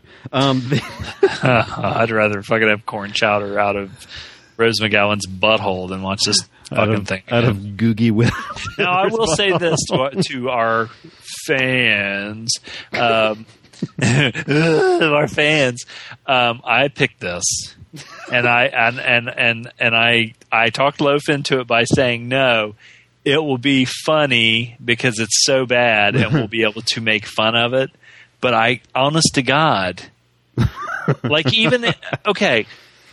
we covered, like one of the first movies we covered, I think it was one of the first ones, was Ready to Rumble, which was a WWF Hulk Hogan production. Oh, no, No Holds Barred. No Holds Barred. Okay. What did I say? Ready to Rumble? You said Ready to Rumble, yeah. That's what we're watching. Okay. No Holds Barred. I'm telling you what, No Holds Barred is like a fucking Oscar-winning movie compared to this, as far as being, not that it was great, but the stuff in it, we had a good time talking about it. The stuff Hogan wore, rip, try, and shit like that. This movie, there's very little in it that it was inept. It was fucking top to bottom, with the exception of Sal Bandini. Sal Bandini was a fucking highlight. He ruled. Fuck. I can't believe that I hate to say this because, of course, everybody that's in podcasting would say something like this. If they would have this fucker cost $24 million. And they made 12. If they worldwide. gave you and me $24 million, we could make a better movie than this and cast people in it that nobody even fucking knew. Now, that's interesting you say that. And then keep all the money for ourselves. Because in the film, as I'm watching it, I'm like, I was thinking, there's a decent movie. There is somewhere in here. The story, I don't know that it's been told. It might have been told with like boxing or whatever, but with wrestling, it's a little different because at one point they come to Jimmy King, who for some reason, he's been banned from WCW for a week, and he's already in ruins and living in a trailer. Go figure. But now, when he was in the trailer drinking and stuff, I was like, I wonder if this is like when like Loaf gets home from work. I wonder if this is like we're doing the podcast right now. Yeah, it's after work. That's why I'm drinking tonight. We usually do this in the morning. I don't drink in the morning. So, now, but what I was saying earlier, like what this movie suffers really very much from. Like I said, there's a decent movie somewhere in here if they had a different director and different actors and a different writer. But the comedy bits that they pad the movie with are just so fucking painful. They're terrible. Terrible. Like, like what I was saying, the French toast dipped in shit was when they wrecked their truck. Yeah. I get it sucks. I guess the wrecking of the truck makes them like do something different with their lives. I don't know.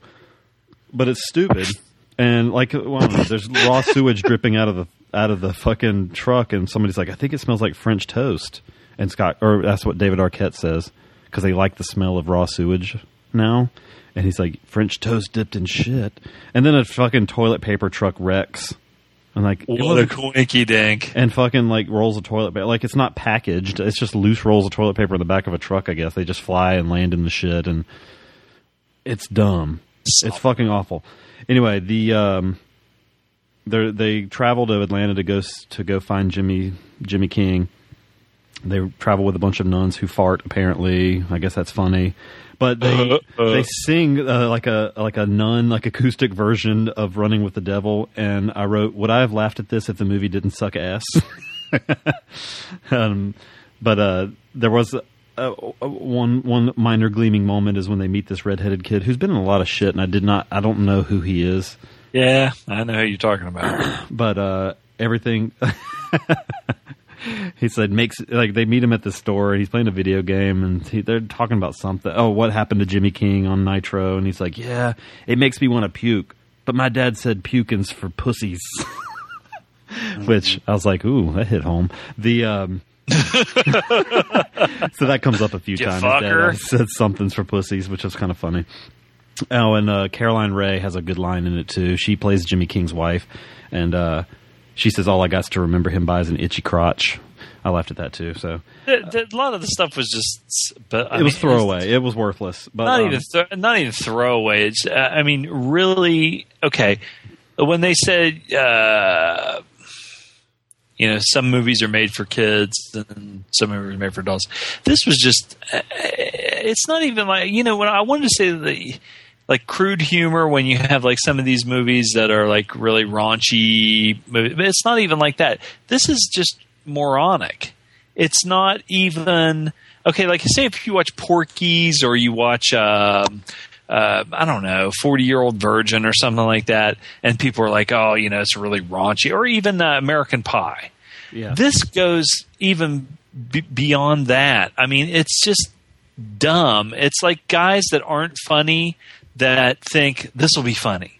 Like I used to know people like from hanging out in bars and stuff like that. Okay, like if somebody that either owned the bar or somebody that was like a sports guy or something, and they'd say something funny which wasn't funny, and didn't make you laugh or anything, but people would laugh anyway. Yeah.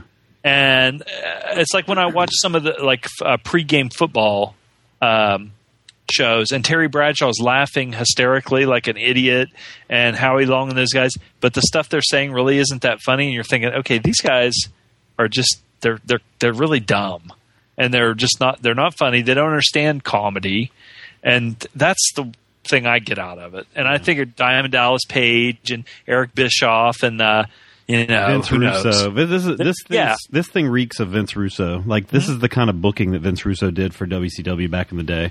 Like this kind of like fucking getting Karl Malone wrestling and all that shit. Jay Leno. Yeah, I mean, it's cheap, and it's just going for like base level like horse shit. And this is full of it. So.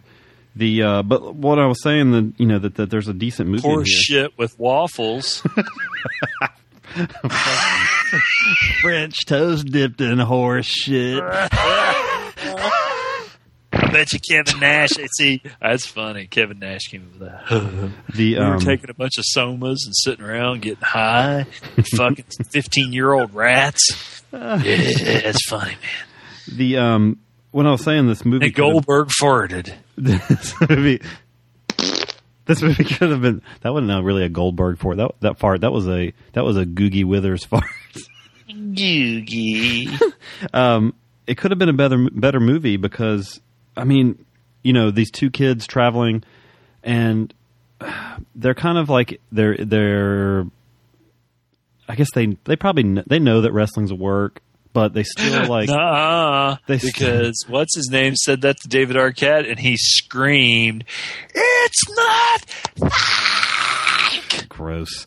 But it could have been a good movie with two like younger guys like kind of encouraging this older wrestler who's kind of just disenchanted with the whole business.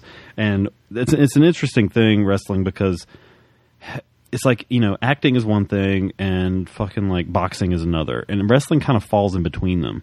And it's physically demanding, and it takes a lot out of the people that do it, and it's interesting the guys that end up doing it. And if a movie could be made that, you know, covered this, where the wrestler just getting burned out, but, you know, finally, you know, learning from whoever that he actually inspires somebody for whatever reason, you know, it could be done into an interesting level. And this is fucking not. This is the opposite of that movie. So, I did think of you with seeing Joey Pants with all his terrible hair throughout the movie. Fuck a doc. His Willie Nelson dues might be worse than his Eddie and the Cruisers comb over. And I think he even sports like a French braid.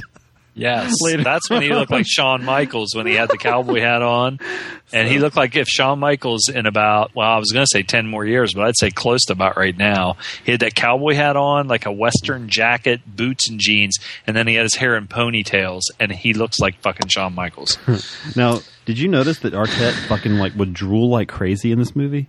Well, yeah, because he's got squirrel cheeks. He always does. He would just start screaming, and like slobber would just fall out of his face. It was really gross. I don't know if they just left it in. Oh, and at the time, he was a fucking drug addict, so that didn't help. But so we get introduced to Martin Landau's character, who is this is when the two guys decide, I don't know where they get this money, but they decide to take Jimmy King to New York to train for his comeback match against Diamond Dallas Page, and they go and train with this old guy, Sal, who is played by Martin Landau. Another, like I said, why is he in the movie? But I'm glad he was, because he's funny. He's a little skinny guy, but he fucking just kicks everybody's ass, which is hilarious. Yeah. You get to see him like whip up on Saturn and fucking Sid Vicious. He's the Stanislaus Zabisco of this movie. He is, and he's so funny. I really laughed when he said something about crap and tapioca. That was pretty funny, but his character is pretty. He's not in it for long enough. It would have been better to see him like appear at the end or something. But I wrote, "She gonna boob him to death." I don't know what that is. Must have been a line. She gonna boob him to death? Must have been a line. I think Vince Russo wrote that line. And then I wrote, "Scott Conn is not funny. Scott Conn's ass is not funny." I really don't remember any of this. If he's in a movie, he has to fucking show his ass. He's like one of these little cocky fuckers. You can just tell by looking at him and the way he acts that he thinks he's the shit. And oh god, he's 4 feet fucking tall. His neck is the same size as like wider than his head, but his arms are probably like, I mean, he's damn near a midget. Mm-hmm. But I'm telling you what, if I was James Caan, I'd fucking, man, he ought to. You know how Ryan O'Neal once punched his son Griffin O'Neal in the face and knocked his teeth out because he was on drugs. And even though Ryan O'Neal was on drugs also, he wanted to be a good father. And I just need that. If Scott Conn was my kid, you would have punched him a long time ago. Oh, he's like the mini-me of James Caan, except they put the mini-me of James Caan on a copy machine and made copies of copies of copies. I hate that son of a bitch. He's pretty fucking terrible. I had to look up Oliver Platt's height after this because a few times he like towers over people, and I kind of wondered if he was standing on like a milk crate like Sylvester Stallone. But he's actually 6'3", so I guess he's pretty big. As Jim Cornette would say, he has buggy whip arms.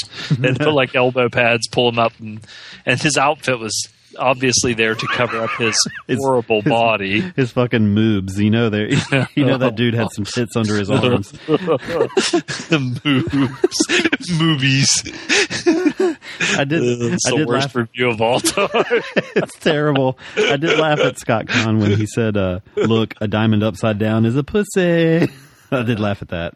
That was my one thing that got me also is I never thought DDP was like big enough to be. Now, if they would have had like Hulk Hogan would have been the guy Jimmy King fights, or even Macho Man, or somebody, or even Sting or somebody. DDP, he's just in this because he was Eric Bischoff's next door neighbor and best buddy. Because he was never. They tried to make him bigger and tried to put him on that level, but he never was. And that's why I think when people were watching this, they're probably like, why is this douche out there? There's like other guys in the movie. Sid Vicious would have been better. They got this guy who's like 50 years old, bleh. And they did make fun of his leathery skin. Yes, they did. They also, Perry Saturn didn't say anything in it. He soon went to WWF after this. Yeah.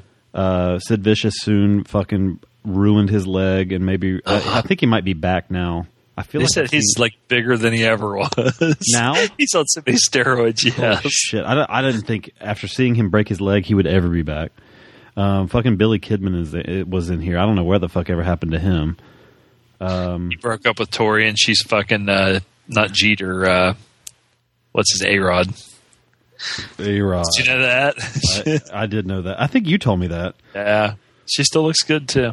Oh, God. She was fucking hot. She had some weird skin, but whatever. Yeah.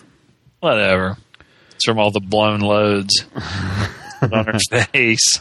And Gene Okerlund plays in here, and he says something weird. He has one weird line in here, too, which I played that song earlier by him, so fuck him, too. I heard he was a giant cokehead. But oh, really? Wow. Yeah. That would be crazy. They said not only was he was a big pussy hound, like he would get all kind of women, even though he looked the way he did, but also that that's just what I heard, but that he liked to and Hogan and him both like to shove a lot of shit up their nose. Oh, shit. Van Hammer. So there was this one guy that was like a lackey. Yeah, I saw him. I did not recognize him at all. So Van Hammer was in there. Booker T was in there without his dreads. He still had the box, which was pretty funny. The box. That was a horrible haircut. And his little mustache. He had the little mustache, too. And Rey Mysterio was in there briefly. And he was, and how little he was. He looked like he weighed 150 pounds. He goes to WWF, and within a week, he was 220. Yeah. And Disco Inferno. I got a funny thing about Disco Inferno. I in Greenville, North Carolina, it's a town of with the college, with the university, with East Carolina University there, it's probably the population 25,000 people. This is a tiny little place. I saw this local wrestling thing there, and DDP and who was the guy that around the same time? He was the black dude that did the wiggle dance. Norman Smiley. Norman Smiley. Both of those guys were on the card, and I felt so bad for him because it was an audience of maybe 20 people. It was at a community center, and it was a bunch of local guys wrestling, and those two. I'll tell you a funny story about Norman Smiley is, the Steiners were known for being, these just incredibly tough guys, that just beat the shit out of all these people because they were legit like Big Ten wrestlers and everything. And Norman, I can't remember if it was Scott or Rick. I think it might have been Rick. Norman Smiley fucking got in a fight with him and knocked him out cold. Wow. Drilled him. Norman Smiley was a goofy guy, but that guy and what's his name? Flash Funk. Mm-hmm. Flash Funky Funk. He beat the shit out of Hawk Road Warrior. That's crazy. That guy was huge. Fuck. Funky Funk. But yeah, I felt really bad at that time because Disco Inferno was the champion of this particular league, I guess. Oh. He looked like a Macho Man parody standing there with this fucking stupid cowboy hat and a vest with fur on it. Oh, he was so bad. He was just there, though. I felt sorry for that guy, but there was this referee named Ron Mills. I'll never forget his name. He must have just lived in Greenville. But he got a bigger pop than Disco Inferno from this crowd of 20 people. Nice. I think the people there knew him. Yeah. So they just kept saying every time Ron Mills would be in the match, these like half the crowd would just go Ron Mills just over and over again. It was funny. So anyway, Arquette, he, like I said earlier, former WCW champion. The powers that be decided that it would be a good idea for him to actually win the belt. To promo this movie. Two things behind the scenes. Yeah. It was after this movie. It was like almost a year later. Really? Yeah. It was in 2001, I believe. So the triple cage match. Now I've read somewhere, I could not find this part. I've read somewhere about the people that actually performed on this triple level cage and talking about how fucking like shoddy it was and how they just feared for their lives. And it reminded me of that the scaffold match Cornette's talked about before with where he fucked up his knee. Yeah. How you can tell like the Midnight Express versus Road Warriors. And how fucking horrified I think the Road Warriors didn't care. They were probably coked up anyway, but well, they knew they weren't going to fall. Yeah, they weren't going to be the ones that had to fall. You could tell fucking, especially like Bobby Eaton was fucking horrified to be on that thing. Bubba, catch me! Bubba fucking stepped out of the way right before I feel like I've read somewhere and I could not find it, like people talking about like hating working on the thing, and WCW only used that triple level cage twice after this movie. I saw that the World Class with the Von Erichs, they had a triple cage one time before, like stacked on top like that. Yeah, Jimmy Garvin and Von Erichs and Jimmy Garvin was a funny guy. Well, and then even before they used a triple cage in WCW even before, because it was the Tower of Doom or something like that. Tower of Doom, Kevin Sullivan and Jimmy Garvin fighting over Precious. I think the difference with this one was that they didn't have doors and they had like a ladder leading up, and that's what they think that was the problem that guys had with it or something. But so Arquette, I don't remember how he won the world title or anything. I had kind of turned out of WCW by that point until they got sold. What I can respect him for was that he was not all the way on board with that. Like, he was afraid that his winning the title would kind of like tarnish it in a way. Yeah. And I read that he later he donated all the money that WCW paid him to the families of Brian Pillman and Owen Hart. And but it didn't help because everybody in wrestling hates his guts now because of that. But I think what it was like a three-way dance deal, and the other guy beat the guy and then put Arquette on top of him. Oh, okay. Some deal like that. And he donated money to Brian Hildebrand, who was a deceased referee, and he gave money to Darren Drozdoff, he's been a few things. Puke, I think he was called. Got paralyzed. Yeah, he was paralyzed by D'Lo, which that was pretty brutal. D'Lo never recovered from that. That guy felt so bad about that. He never was the same after that. And he was a pretty decent wrestler too. So. Yeah. Anyway, that's about all I have. I like when just to go through a few things that I had to I don't have a lot.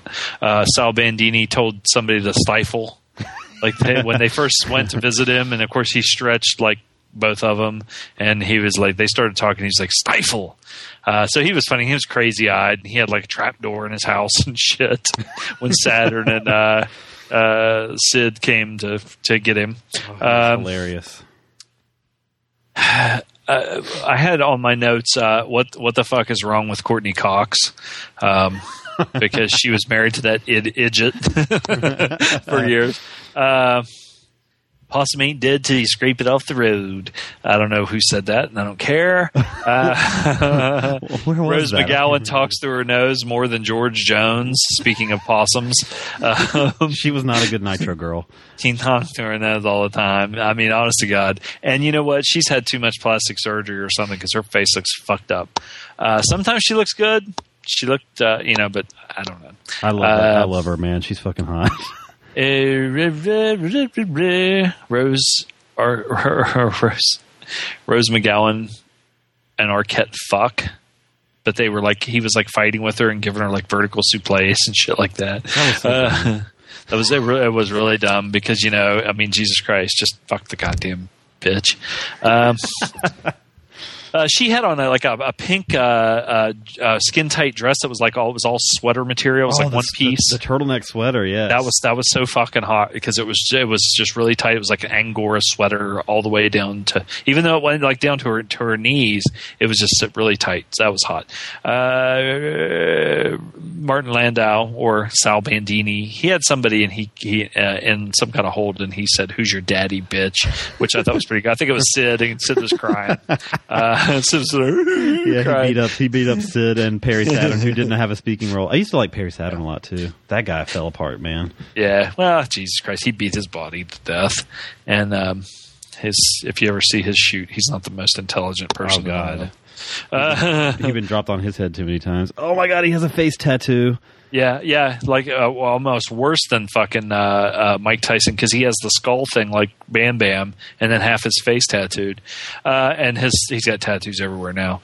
Sal Bandini ends up getting they get the better of him, and later when they show him in the hospital, he says, "My balls are in my throat, my prostate's the size of a watermelon, and I'm crapping tapioca. I feel like a kid again." So that was pretty funny. Yeah. He was the best part of the movie. Yes, he was. I wish they did a lot more with him. I think Butterfinger must have been a sponsor, because it was like big time product placement for them and AT&T, because I think I remember the wrestlers doing like AT&T commercials, and they were on the payphone, and it was covered with AT&T stuff. Scott Conn looks like Barney Rubble.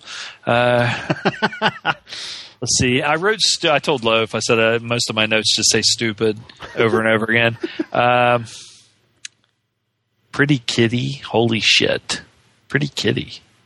Oh, the girl, they had the thing where they Jimmy King was auditioning people to be his entourage, and this girl comes out and she just looks like a country girl, and she goes, "My name's Kitty," and they're like, "You're a little too," and she just rips her dress off. That was the line. That was the, what is she going to do, boob him to death? She goes, "They call me Pretty Kitty." And I was like, fuck, because she was built, man. Scott Conn shows his ass, and then I wrote, "I hate him." Julius Schultz appears on the cover of Playboy's WildWebGirls.com DVD, but isn't in it. How? Let's see. Sting at the end. I think they took for granted that the WCW guys were more famous than what they were, because they show Pantaleone talking to, just out of the blue, Sting sitting in a chair, and when he kind of got off the steroids, he started doing the Crow gimmick, so he wore like the singlet thing. And you could tell he kind of had a little bit of a belly, because whereas before when he was on the juice, he was just like, he's still in good shape, but he's like talking to him, and he's like, you take care of Jimmy King and this and that and everything. And Sting, of course, sitting there not saying anything. And if you've never watched wrestling, you'd be like, okay, who's this guy? And then at the end, they're like, "It's Sting," and you're like, okay, they could have at least introduced him a little bit, like have him say, I know who we can get to get Jimmy King. Jimmy King looks like shit. Stupid. This is awful. DDP, go fuck yourself. WCW, the most uncool shit ever. No wrestlers were harmed. Oh, at the end of the credits, it said no wrestlers were harmed in the making of this film. And I added just their career. That's all I have. Oh God. It was worse than poop. All right, so I didn't think it was worse than poop. It's about as bad as I remembered it, but I did laugh a few times, and I liked Sal Bandini. I liked looking at Rose McGowan's boobies. I'm going to give this movie a 3 out of 10. It's kind of a failure, and it's not even a good failure. It's worth watching to just see the train wreck. No, it's not. It's not, and you didn't even want to watch it this time. You're right. Fuck this movie. It's about a 3 out of 10 because there's a couple of laughs in it. So I 1. Sal Bandini 1. Sal Bandini gets it a 1 instead of a 0. Well, 1, and I'll give for Rose McGowan and the pink thing and Pretty Kitty 1.25. A 3 and a 1.25, by far our lowest rated film on Silver and Golds thus far. And it fucking deserves it. You know what? I'm going 2.5. Fuck it. God damn, this is bad. And I'm telling you, Rose McGowan, 2.5. I mean, she's notorious on, like, if you Google that where they show her before and after plastic surgery on her face. Yeah, she's had some work done, and she's starting to look alien. That sucks. Yeah. God, she was smoking hot back then. I live in the past anyway, so. Yeah. Oh, I live in the past, too. I mean, I was talking about fucking Betty Page, and she's goddamn 100 years old, and she's dead now, but still, And a born-again Christian. God, Perry Saturn's fat. Yeah, Paul Orndorff kind of got fat too, but of course he only has like one arm. The other one's like shriveled up arm was so weird. It's still shriveled up. Boy, Perry Saturn's fat. He's fatter than I was going to say. Hell, he's way fatter than you and me both put together. All right, let's take a break. We're slim. We're like Sting in the bodysuit compared to that fat fuck. Yeah, I need a bodysuit. Looks like a guy I work with. Sorry, if you're listening. Sorry. All right, who you are though. Let's take a break and come back and we'll do some feedback. How about that? We'll be right back. Jesus Christ, almost 11 o'clock.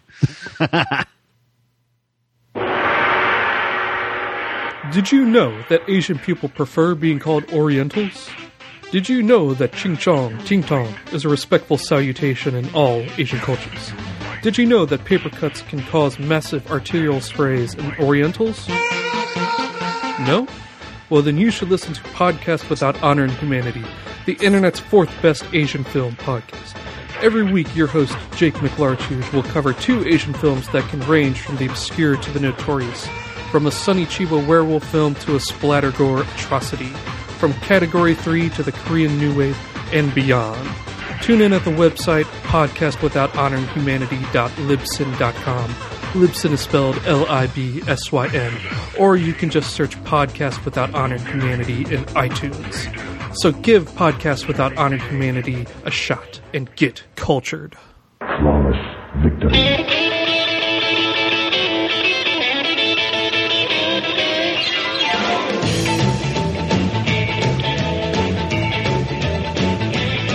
I got long sideburns and my hair slicked back. I'm coming to your town in my pink Cadillac. I'm just a honky-tonk man.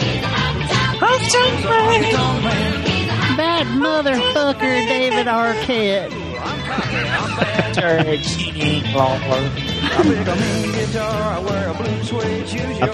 I thought of a movie I hate worse than Ready to Rumble. Mortal Kombat Annihilation.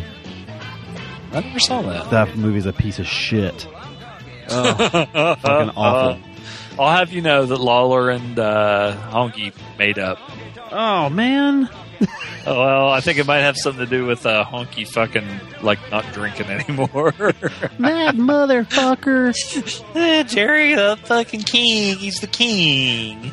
How do you like your first $100 payoff? It wasn't $100. It was $999. You know, give him $99. No, he gave him $99. Or no, he said, "Hey, Paula, how's he like it? His first $1,000 payoff," and they gave him like $999. He goes, "It's not $1,000. It's $999." See, Paula, I told you that fucker wouldn't appreciate it. I fucking love Honky. Always a bridesmaid, never a bride. I like Honky. Yeah. All right, we're gonna do some. I like honkies. I like honkies. Only honkies. Yeah. Only honkies. What? All right. Let's do some feedback. I like to piss all over Marilyn Monroe's tits right now. What? What?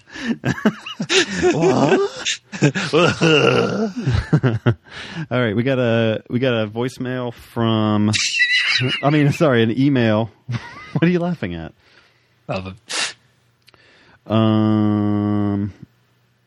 You know what? Well, we can figure it out. I said so. What the fuck was that? A cricket. I just dropped my phone. So we got a. God damn it! I'm drunk. No, I just can't talk.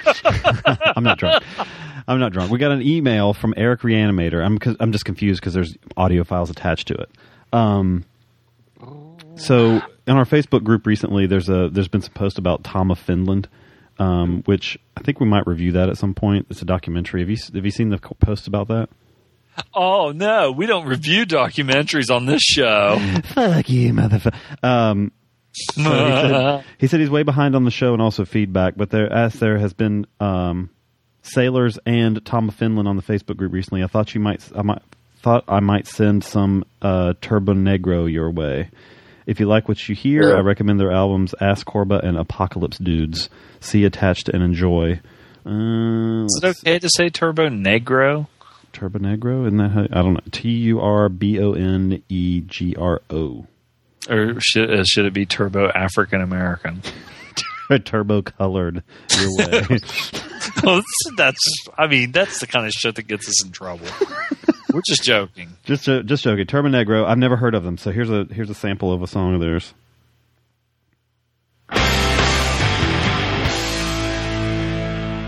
Nope. Fuck it. Are you ready for some darkness? Are you ready for some fun? Do you want to touch the night tonight, or do you want to clap your head and run? Are you ready for some action? Are you ready for the void? Do you want to lose your mind tonight? Do you want to be a Danny boy? Are you ready for the nighttime? Are you ready for the booze? Do you want to suck the cup tonight? This outer space cruise. What? Are you ready to be punished? Maybe I should save these and I'll play them for the show when if we ever cover that. Jesus, such vulgarity. I know. What kind of show does he think this is? All right, awesome fucking show. Cool. Thanks, Eric. He sent us a couple more. I'll have to check them out too. So thanks for that. And then we got some voicemails. So we got apparently our voicemail was acting up this week because I think we got 4 from Mikey and we got 4 from Justin. Jesus. So let's start off here. Hey guys, it's the Cinemascus Justin Herbolta here of the freaking awesome network. Never heard of it. Cheap plug. Anyway, here calling on, last week's the latest episode, the Go-Go episode. I haven't seen any of the films, so I won't be commenting on them, but good job on reviewing them. I have seen, however, what did you just say? Some of the films that Tom reviewed, or at least the one popping in my head right now, is The Ides of March, starring Ryan Gosling, George Clooney, Philip Seymour Hoffman, Marissa Tomei, Paul Giamatti, among many others. He got cut off. Now, Yay. Justin, you should realize by now, our show is not a sprint. Our show is a marathon. Well, it is a sprint tonight. It is a sprint But tonight. it turned into a marathon. It's a sprint tonight that turned into fucking 2.5 hours. All right, here's another one. God damn it! Another minute cut-off phone call. Really? You son of a bitch. Wait, hang on. He's the only one we put the minute thing on, though. It wasn't even a minute. It was fucking 30 seconds. It was 27 seconds. All right, sorry. Yes. God damn it! Another minute cut-off phone call. God Really? damn You it. son of a bitch. You motherfucker. Motherfucking voicemail. I'm sorry. Alrighty. Where was I? Oh, damn, I really enjoyed it. I'm saying a few flaws here and there, but for starters, I loved Ryan Gosling's performance. I don't know why people are shitting on it. Fuck them. I loved him in Drive. But speaking of which, on a little tangent, Fucking talk so fast, I can't even tell what he's saying. On Blu-ray, yet who just Drive on Blu-ray. was able to walk out and buy a copy due to having some connections and buy his copy of Blu-ray of Drive. He got his early. It's so pretty. I love it. Oh, I remember I saw Can't wait to dig into that. it shortly. Gonna give it a rewatch. I can't wait. Sorry. Having all guys in there. Anyway, back when Ides of March, I thought it was really good. I obviously know it's going to cause some controversy with my friends. That's all I'm hearing. I'm like, what? And, after watching it, like John said, if we're either Republican, Democrat, whatever the hell you are, you'll be fine with it. It attacks all guards. I think it's really interesting. I do like the way it went. A few poor decisions, in my opinion, along the way. But other than that, I thought it was pretty good. And I definitely recommend people checking it out. I also can't remember if there's any other movies. I'm blanking. I do know I haven't seen it yet, but I'm about to go in and see The Artist, which now I think about it, I should have just waited and called afterwards. Now I'll call back later. Terrible fucking movie. I'm just kind of wasting time, till the screening. so I decided to call in. I'm hoping to really enjoy it. I know Loaf gave it a really good review. I'm actually seeing it with people, a 12 o'clock matinee, so I don't expect any lights to come in or any janitors to come scare the shit out of me. Oh my God, that was the worst. Maybe they will. I know, I've heard some, I've never heard anything like negative about it. I've heard some very great things. Obviously, the critics love it, and Loaf really enjoyed it. I've heard some things where people enjoy it, but they think it's too hollow and that isn't as good as, isn't Oscar-worthy, at least to be fair, not as worthy as it should be. I'm hoping I don't come out with that, because I know some people just said it's as beautiful as it is, and kind of a nice, sweet love letter to them. It kind of feels a bit hollow inside. I'll find out. It might be hollow inside, but it might not bother me. I'll probably call back in with my comments, or not, whatever. We'll see what the fuck happens. And the only thing I can comment on is Sammy's call. And the methamphetamine you're smoking. Popping his boil and pretty much eating it.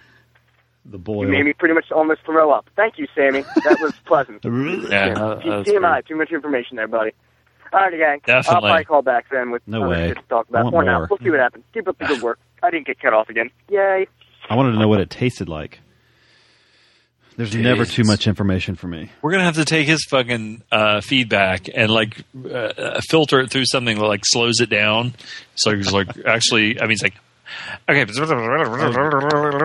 it's because I'm tired, but everything just ran together. I think I heard Ides of March and Artist and Sammy almost made me throw up. I did not feel the Artist was heartless or hollow or whatever. Two of my favorite movies this year, Hugo and The Artist, and both of them are fucking just like he said, they're just homages. They're just love letters to old cinema. And your love letter is Will's poop. Sorry, Will, that it wasn't some documentary about fucking sad poor kids.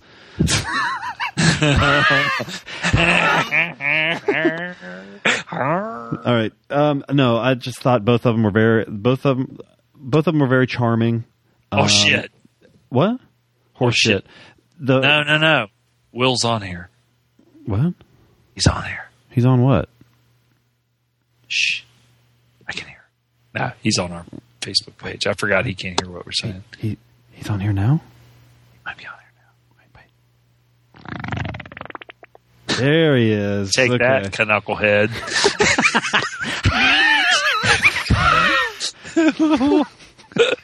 I love Will. Fuck him. This next, I tried to smooth it over, but This next voicemail is another one from Justin. It looks like, and it's at 1/10 of the size of the first one. So I'm thinking he got cut off again. So. Hey guys, Cinemascus Justin again.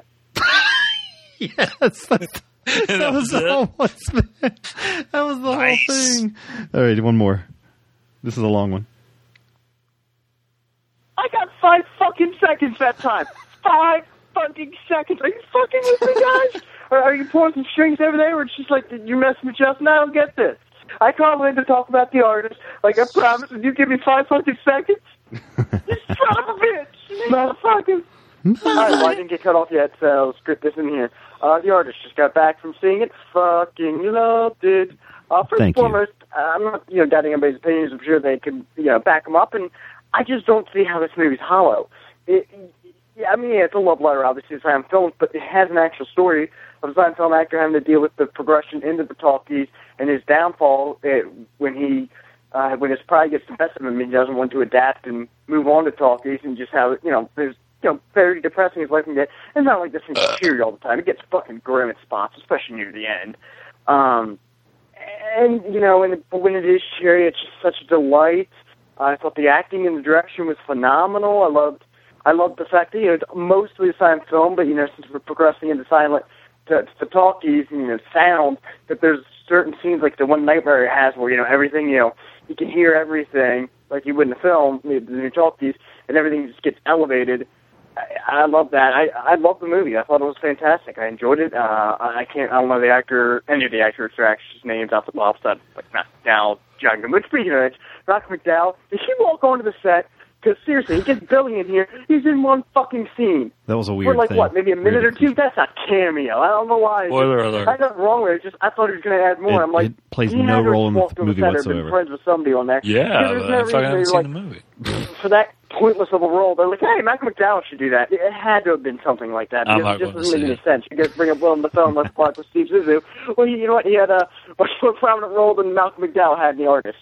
So, but I digress. But what I mean is the main two stars who play he's digressing George now. Valentine and Miss Miller. Peggy Miller? I think it was Miss Miller. I just can't remember what the first name was now. Peppy. I thought they were excellent. Peppy Miller. Who played Miss Miller was just gorgeous. People have been saying the person who plays George Valentine, kind of was like an actor born in the wrong era, and I can see why. Cause he fits his bill perfectly. Because a lot of people understand you got to have to act in both silent films and the talkers are a bit different because with silent films you definitely have to emote more, and or the joke in the film is you mug too much. And he really just emotes, so well with his face and his body language, more or less instead of talking. And everybody really just does a fine job here. John Goodman, I thought, did much better than I thought he was going to. And that's not discrediting John Goodman. I think he's a good actor. I just wasn't sure. I thought he'd be a weak link, but he wasn't. I love this film. It's going to easily be my top 30 and maybe or maybe not be in my top 10. I'm going to give it high praise. I hope a lot of people see it. I think it's deserving of the Oscars getting nominated for it, though I can see how some people feel maybe there are other better films. Drive. That should be getting nominated solely, maybe because they feel, it's Oscar bait. But let's face it, we've had Oscar bait for years, and, at least this is a good Oscar bait, or great Oscar bait, I should say, because I'd say King's Speech was good Oscar bait, but it wasn't, fantastic or anything.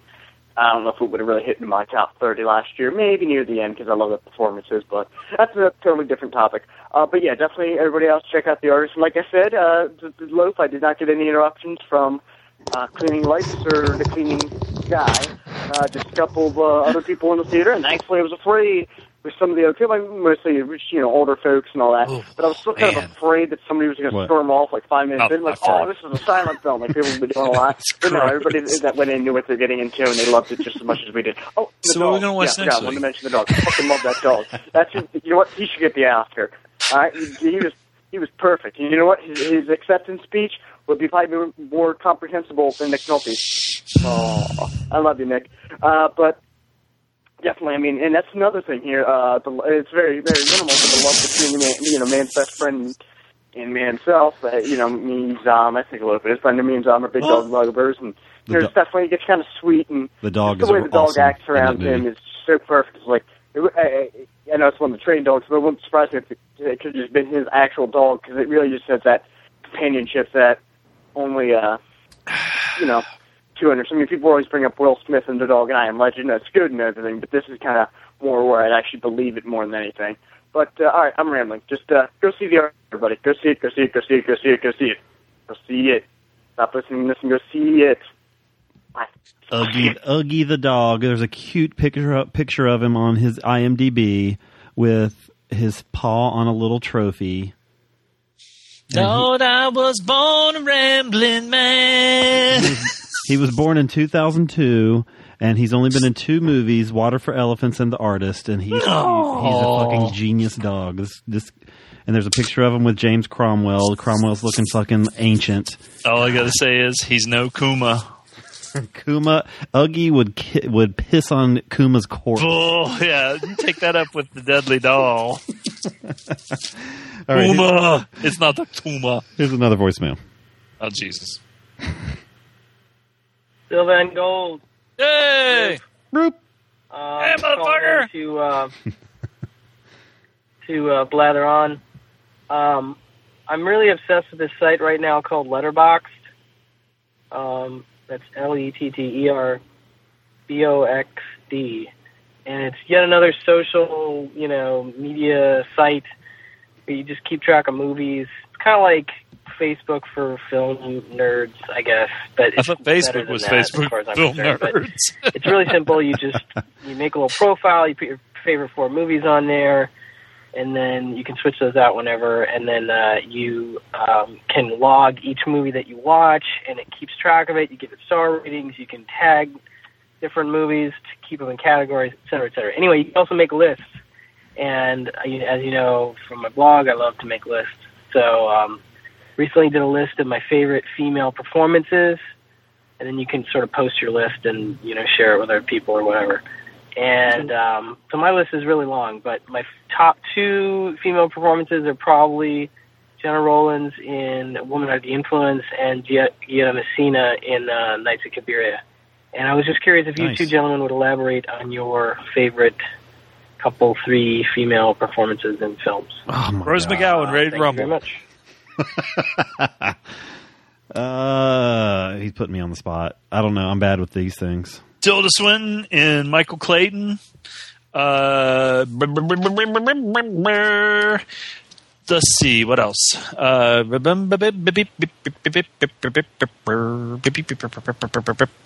Swinton and Michael Clayton is better than anything that anybody can mention. I love Tilda Swinton in that movie is fucking remarkable. She's awesome.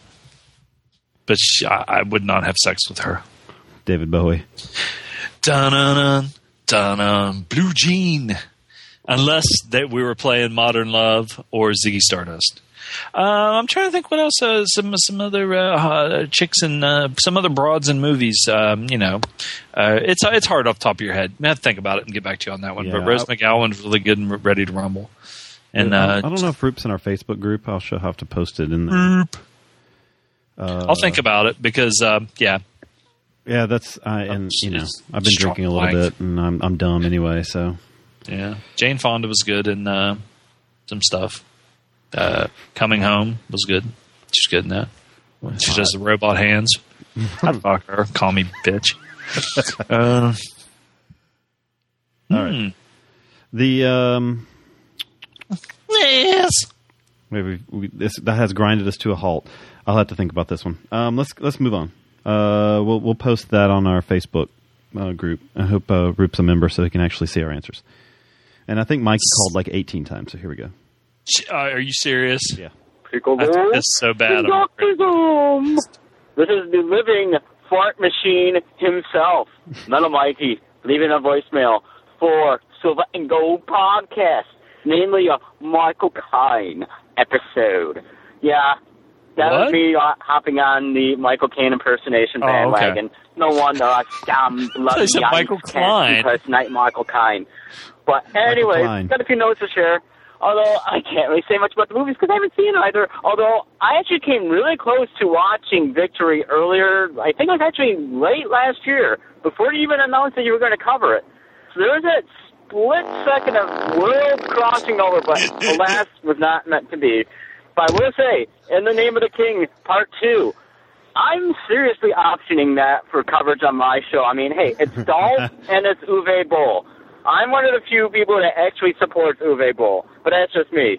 And speaking about a certain Demi Moore, did Dr. Zom's hurtful comments cause her to overdose on... He got cut off. I want to do Conan the Barbarian with In the Name of the King, too. Name of the King, is that the name of the movie? Yes, it is. Googie, googie, googie.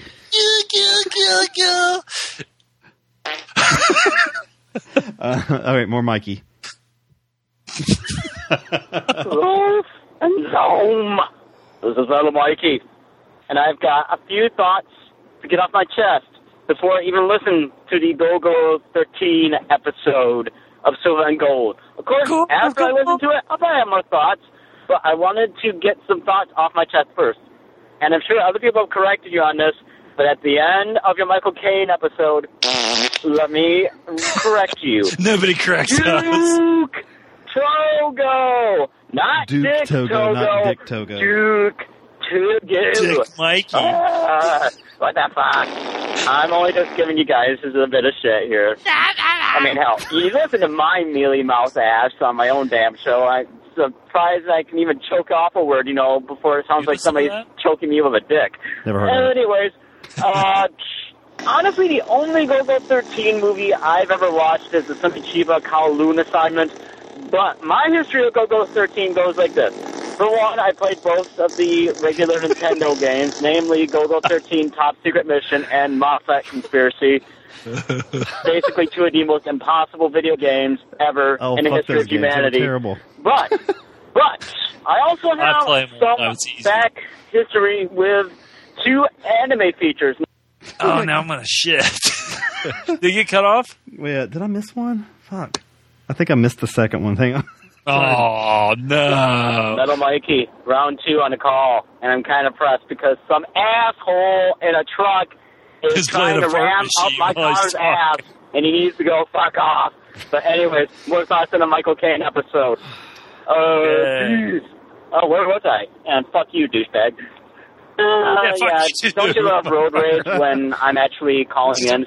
But anyways, I completely am losing my train of thought here. I'm so angered and frustrated. Oh, yeah. You buy your comment on dirty M&Ms. I'd still probably rather eat a dirty vagina over a floor-dropped M&M. And trust me, I've had some pretty interesting flowing vaginas in my life. Now, I'm not going to, M&Ms are fucking, they're shiny on the outside. They're hard. They're not... Rather eat a dirty vagina than a goddamn candied M&M that is hard and dry on the outside. Oh, God. What's wrong with you? Oh, give any vag pass. Sorry, ladies. But, you got to keep it reasonably clean. But, I'm like Alfie in a way in that aspect. I am lenient. I don't necessarily pick too hard on it. And why don't you tell us how you really feel about Sylvester Stallone, Dr. Zom? But, you gotta admit this. You gotta concede this, Zom. You like Sly more than Marky Mark. Who doesn't like Sly more than Marky Mark? Marky Mark is like the lowest of the low for pinnacle of acting. And 2 more points.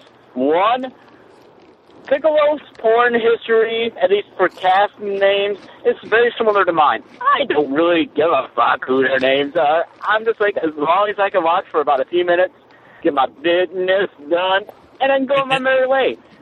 Unless you're like Meryl Streep in a porn, I'm very much not going to remember your name. Sorry, or Sasha Grey. But then again, Sasha Grey. And 1 more point. Dr. Zom brought up the question, is Miley Cyrus hot? No. There's points where she's actually passing kind of cute. No. But at the same token, there are other points where she just has like those crazy eyes. You know what I'm talking about. Redneck white trash. When you see that person in your life, they have those eyes that look like they're continually unhinged and they're going to chop off your head at any given point. She has those eyes. That could not necessarily be a deal stealer for hotness. But anyways, Rope and Goom, another excellent show. Take it easy. Of course, so I look forward to talking to you again real soon. Like, after I end this call, because I got some thoughts on your other episode. But anyways, talk to you later. Bye. Fuck. We already heard the Golgo. Golgo. Fucking Funyun dust all over my keyboard. God, Funyun dust on the end of your urethra. I'm fucking disgusting. Okay, this is the You are. Hey, you are. I'm licking Funyun dust and drinking drips of beer out of the bottom of this How bottle. about licking Funyun dust out of a girl's vagina? I'd do it. That might not be bad. I love Funyuns. God, I'm wearing a black t-shirt. I'm just wiping my fucking greasy... I love pussy. That was Uncool Cat.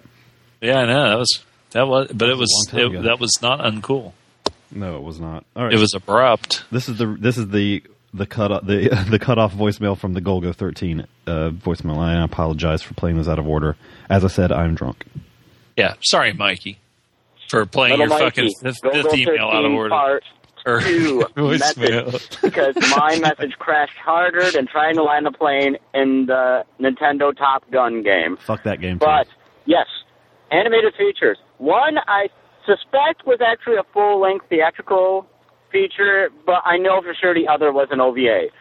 I remember back when I was initially dipping my toes into anime, there was a little feature just called Golgo 13. I'm not sure if it has any subtitles itself, but that stuck out to my memory because, for one thing, at that point, that was the most adult-centric anime feature I saw. Another thing was just how much of a badass Duke Togo was. I mean, people could say all they want about Batman, about how awesome Batman is and how he gets completely screwed up and still keeps fighting. No. Duke Togo is much more awesome than Batman because he still gets massively screwed up in fights, horrendously injured, but he also gets to screw a lot of women. So he doubles up the awesomeness on Batman. But the interesting thing about that first theatrical release for Golgo 13 is that it's one of the early uses of CGI in a cell animated feature. It looks rough, very rough, like I dare say Nintendo 64 grade kind of CGI, but it's worth noting, and it's an interesting story. The second one, which I caught when I was much more in my early 20s and therefore an anime fiend, was one called Queen Bee. Only 60 minutes long. The story is kind of weaker than the first animated feature, but I do like the designs for the characters in it a bit more. And it definitely has a lot more action. I mean, the first one, there is action sequences in it, but it is definitely a much more of a intrigue kind of story. But anyways, those are my perspectives on the other Golgo 13 media. I do know that recently one anime company put out collections of the TV series that they made in the 2000s. I'm curious to check that out, but then again, I'm really shitty about watching animated series or TV series. But anyways, Wolf and Zom, I apologize for getting on your case about Duke Togo's name. But as always, the next one show, I look forward to talking to you again soon. All right, take care. Togo. Dick Togo. He did the fucking Pepsi plunge off the top like CM Punk used to do. There you go. What was it? What's that Triple H's move called? The fuck every wrestler in the WWE. I don't give a shit what you look like. I'm going to look good. And the blonde hair is going to be better than me. But yeah, I wish this would stop. So that was the last voicemail. So thanks, Mikey. But yeah, we're gonna have to. I was saying we have to do the double feature for. I don't want to steal it from him though. The In the Name of the King 2 with Conan the Barbarian. Some fucking. We should do a fantasy double feature. What have we been waiting for? Do you like fantasy movies? Seika and I like pissing movies. And you ever seen a grown man naked? I don't give a fuck what we do. Okay, so we watch Ready to Rumble. Anything else will be like gravy. Everything else from now on is just See, now we can watch really shitty movies and it'll be like, well, it was not as bad as Ready to Rumble. It's just icing on this turd cake we call a podcast. Turd cake. So this next week, I think we're going to save. Somebody made some suggestions on the Facebook group. I think we might save them until the following week. But so next week we're going to do a sadistic London gangster double feature. Yeah. We have from 1971 a film called Villain starring Richard Burton. Richard Burton. And this one looks very interesting. I have not seen this one. Zom has. Oh, you'll love this one. Good. And, it's better than Ready to Rumble, like by 10.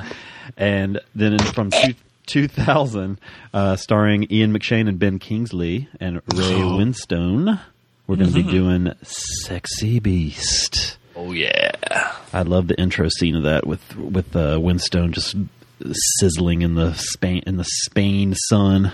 That's good stuff. I'm going to go in and piss on my bathroom floor right now just to mark my territory. So yeah, Sexy Beast and Villain should be a fun show, and we'll probably get to those ones recommended the following week. So send us feedback. You can always call us. Or not. Call us multiple times at 206-339-1600. Or send us an email at silvagoldpodcast@gmail.com. Find us on iTunes or our website, silvaandgold.com. And join our Facebook group. It's like I've always said, it is a closed private group. So there's some dirty stuff that goes on in there. Yes, you don't want to miss out. You get to fucking look at fatty Perry Saturn next to Julius Schultz's vagina. Can't see that anywhere else. I guarantee it. Unless you open up two tabs on your web browser. But who wants to do that? All right. That's about it for me. Zom, you got anything else? Nah, I'm going to go poop and go to bed. Sweet. Thanks for all the feedback, everybody. Check out Justin's show. His website, Freaking Awesome Network. Check out Mikey's Action Attraction, and check out his blog at. Oh fuck! I just blanked on the name. I wanted to say Deadly Doll's House, but check out her too. Rupert Pupkin Speaks. loafoot.blogspot.com. So thanks, everybody. And that's about it for me. Until next time, this is Loaf Oot. Is Oot. Bye-bye.